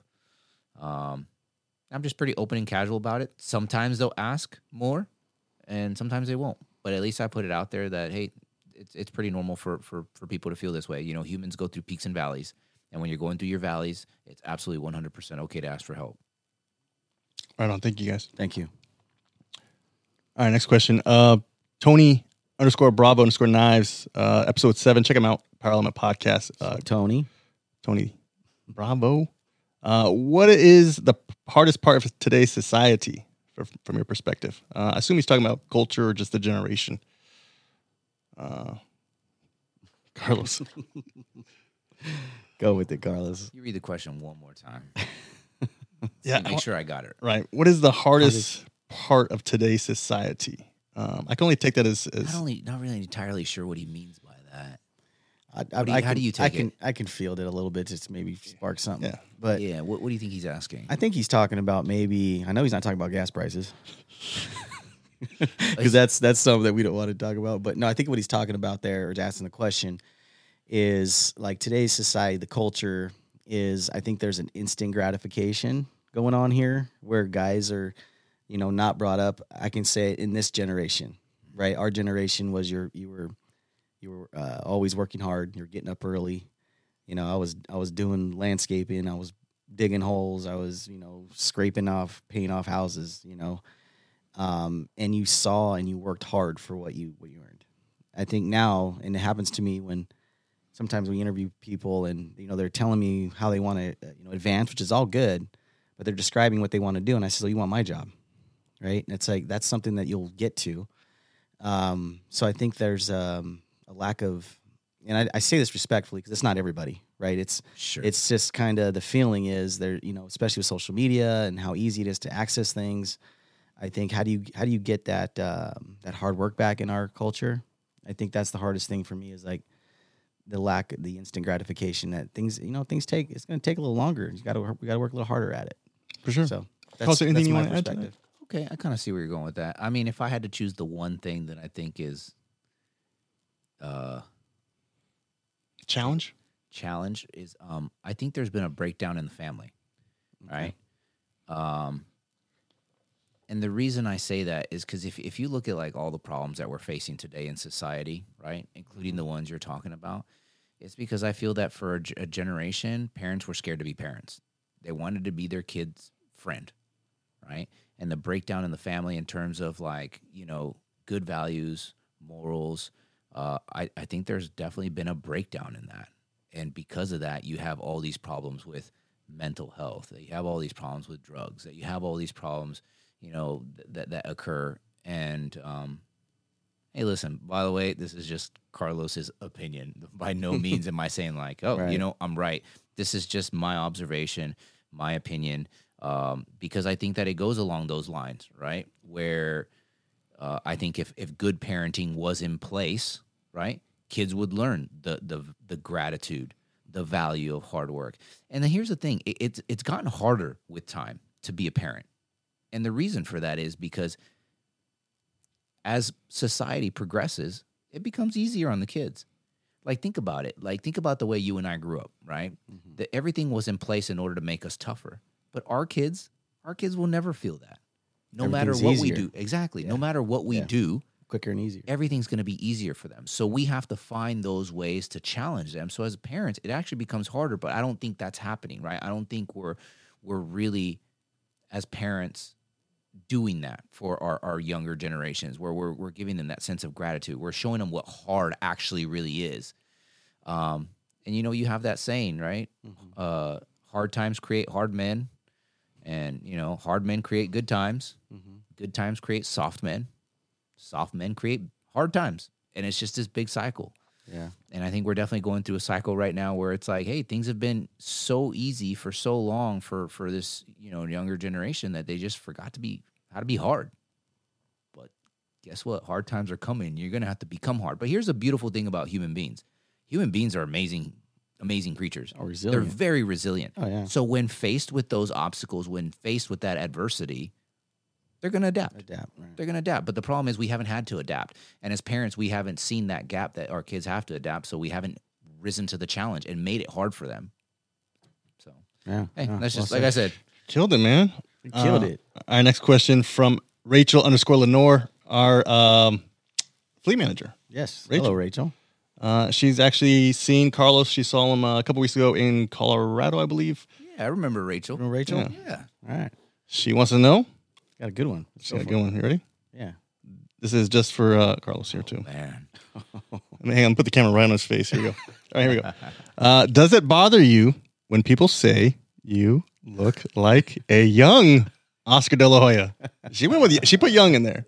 Thank you. She didn't say a relevant old Oscar. She said a young. That's very kind of her. It doesn't bother me. I've been getting it every day of my life since I was 16. What's funny is that at that event that I went and did, as I was checking in the hotel, the bellhop was like, "Oscar, is it you?" It doesn't bother me. Hey, listen, it could be worse. People could be comparing me to Joe Pesci or something. You know? That's true. Very true. I like it. Thanks, Rachel. Great. I'll take question, it, Rachel. Thank you. Right on. Here we go. Last question. Ryan Lucas from @Powerline Podcast, episode 14. Ryan is a great friend of the show. Ryan's a great innovator, motivator. He's doing big things. Shout out to Ryan. What up, Ryan? What's up, Ryan? This will be for both of you guys here. We'll go with, we'll get Carlos off the hot seat real quick. We'll go with Raul. Let's do it. You're not going to like this one, though. That's fine. How do you teach your teen discipline? Oh. Your teen? Teen. Well, she's not teen yet. All right. Preteen. How do you want to call it? Preteen. Don't. She's 12 going on 15, I guess. How do I teach her discipline? I could tell you I could probably do better, because she is my only baby, and I got a softie for her. But I'm really trying to get her to, I don't know, just kind of get up early, right? Like I was. I mean, she's not out scraping paint off fascia. She's not digging holes. I did take her to work with my dad, and it was a really good experience. We had a huge palm tree to cut. And we did it together. So I find opportunities to do that. Obviously, reading. She's grabbing a new book that Carlos recommended here on one of his shows that we listened to, and reading, getting up early, eating right. Trying to get her instill some of those habits in her, and hopefully someday it'll stick. I find myself, and I started this with her golfing. Really, is really like pushing it on her. Not making it fun. And I tried, so you could imagine what happened. She's not really, wanting to do it. And she's really good, unfortunately. Like, she's really good. So now I'm trying to seize those moments where there's opportunities to where we can have some fun, right? Like, we're going to go on a trip here to Colorado and, put a club in her hand and see if she enjoys it. And hopefully one day it'll stick because I think she's really good. So, yeah, that's what I would do. Wow. Thanks, Ryan. Great question. Carlos. I'm going to say that if you've waited till they become a teenager, you're already behind the power curve. So I'm going to say, so there's a book that I read a long time ago. It's called The Dare to Discipline. It's a really good book. I read it. I took a lot of things from there when I became a father because, I didn't know what I was doing. So I'm like, I'm going to read some books. That's my go-to. But anyways, I really like this book. And what it talks about is you're establishing that discipline from a young age. They're saying like between the ages of 3 and 5, you're kind of establishing what that rhythm is going to be, right? So if you weren't disciplined with them back then, if you didn't teach them discipline back then, it's going to be it's almost going to be impossible, right? If you haven't been disciplined with them from an early age to instill it in them when they're going to be teenagers. Because here's the thing. My philosophy, once again, complete disclaimer, right? My philosophy as I've gotten older and I've seen how my son is, I've seen how my parents raised me, and I saw how, that teacher was with me. My philosophy has been like, okay, listen, you start off really strict with them, you show them that discipline, and as they get older and older, you're kind of letting go a little bit because that's already been established, right? Like, I feel like, and I've got 3 more years till the verdict is out, but so far so good with my son. Right? Unless he completely goes off the deep end, then I can come back and tell you, hey, whatever I told you, disregard that. It didn't work, right? Avalanche. But up to this point, he's been really awesome, right? So I was extremely strict with him to the point where people are like, hey, you're way too strict with him, blah, blah. But I've let go. And now the discipline is taught in a different way because now as I'm giving him those decisions and those choices, right, when he makes a bad choice, there's consequences for it, and I make sure there are consequences for it. And that's actually teaching him to impose that discipline upon himself because now he's like, oh, crap, when I made that decision, this happened. So next time, I'm going to have the discipline to not do that. Right. But, yeah, I think that if you're starting as a teenager, you're already too far behind. And, by the way, I've had this question. Like, I've had people come up to me after my keynotes and be like, hey, my kid is 23 years old. They're still living at home. I'm doing all their laundry. They don't want to go out and do something. And I want to say, like, ma'am, it's too late. Like, your best shot right now is kicking him out and letting him learn on his own. He's 23. You got to go. You know what's crazy is? He's probably going to land on his feet. Yeah. But it's because you've been enabling him that you're allowed to do it. But, yeah, I've gotten that question actually quite a bit. And, my teenage, whatever. And I'm like, it's too late, dude. Oh, good stuff. Real quick, last segment. It'll go by real quick. Raul recommends. I wanted to kind of jump in. Go for it. Jocko Podcast 314. Stellar. Making your part of the world better with Carlos Mendez. Great listen, a lot of insight. 2 dudes going after Jocko's the best of the best when it comes to hosting a podcast. Carlos does a great job being a guest, really insightful. Some of the stories will piggyback to what we're talking about, but nonetheless, when you get to Goliath of leadership guys like Carlos and Jocko, it's a great show. That's my recommendation. Raul, what you got? Couldn't say it better. Awesome podcast. You guys did a great job on that. For me, I got to recommend, and I hope Carlos can elaborate a little bit. I'm going to recommend Echelon Front. Only because it's changed me personally. I've really adapted to it, trying to better myself. And so thank you and the entire team, Jocko, Leif, JP, Jason, Jamie, right? Your whole team out there. I think you guys have a great company. So guys, I'm going to recommend, check them out, echelonfront.com, right? They got keynote addresses, workshops, tons of information. My personal favorite currently is the online training, Extreme Ownership Academy. Going through that right now. Super easy to navigate through. Got live sessions Monday, Wednesday, Friday. You can interact with the whole team, which is cool. Yeah. You're awesome on there too. Caught some of your live sessions. So yeah, I'm gonna recommend Echelon Front. Right on. Thanks. Carlos, you got anything to recommend? What can I recommend? Give me my choices. Jocko Go, a recipe, a cookbook, a book, a vacation. vacation. Ask you a question while you're thinking, if that's okay. Sure. I didn't mention the FTX, so I haven't participated in the FTX. Do you recommend that? I actually do. It's pretty awesome. Let's talk about that because that would be cool to hear about. Yeah. So here's the thing, man. When I first heard about the FTX, right? So the FTX is a field training exercise where you're taking these principles that we teach, all these leadership principles, and you're actually applying them at, a hands-on activity. And when I first heard about it, I'm like, dude, this is going to be cheesy. Like, I don't want to take some executives and teach them how to be Navy SEALs and run them through these mock missions. It turns out that it's actually a phenomenal training tool. And that's actually where I talk about Bruce Lee's quote, right? The pain will leave when it's done teaching you. Because here's the thing. I can talk about, let's say, for example, detachment, right? I can talk about detachment till I'm blue in the face. And you can be like, oh, yeah. I got it. But when you go out on this field training exercise, you go on this field training exercise and you see people like they're so emotionally involved in the scenario and they're not leading their team because they're looking down the scope of their gun. They're blasting away and they're the team leader in that situation. And it's not until I go up to them and I'll either do one of two things. I'll either kill them off in the scenario or I'll take their gun away. But the most effective one is I kill them off in the scenario, right? And then I'll kind of sit there. I'll give it a few seconds, and then I'll ask them, like, hey, what do you think we should do right now? And I always say something really miraculous happens when I kill them off. They all of a sudden become tactical geniuses, right? They know exactly what to do. They make the right call.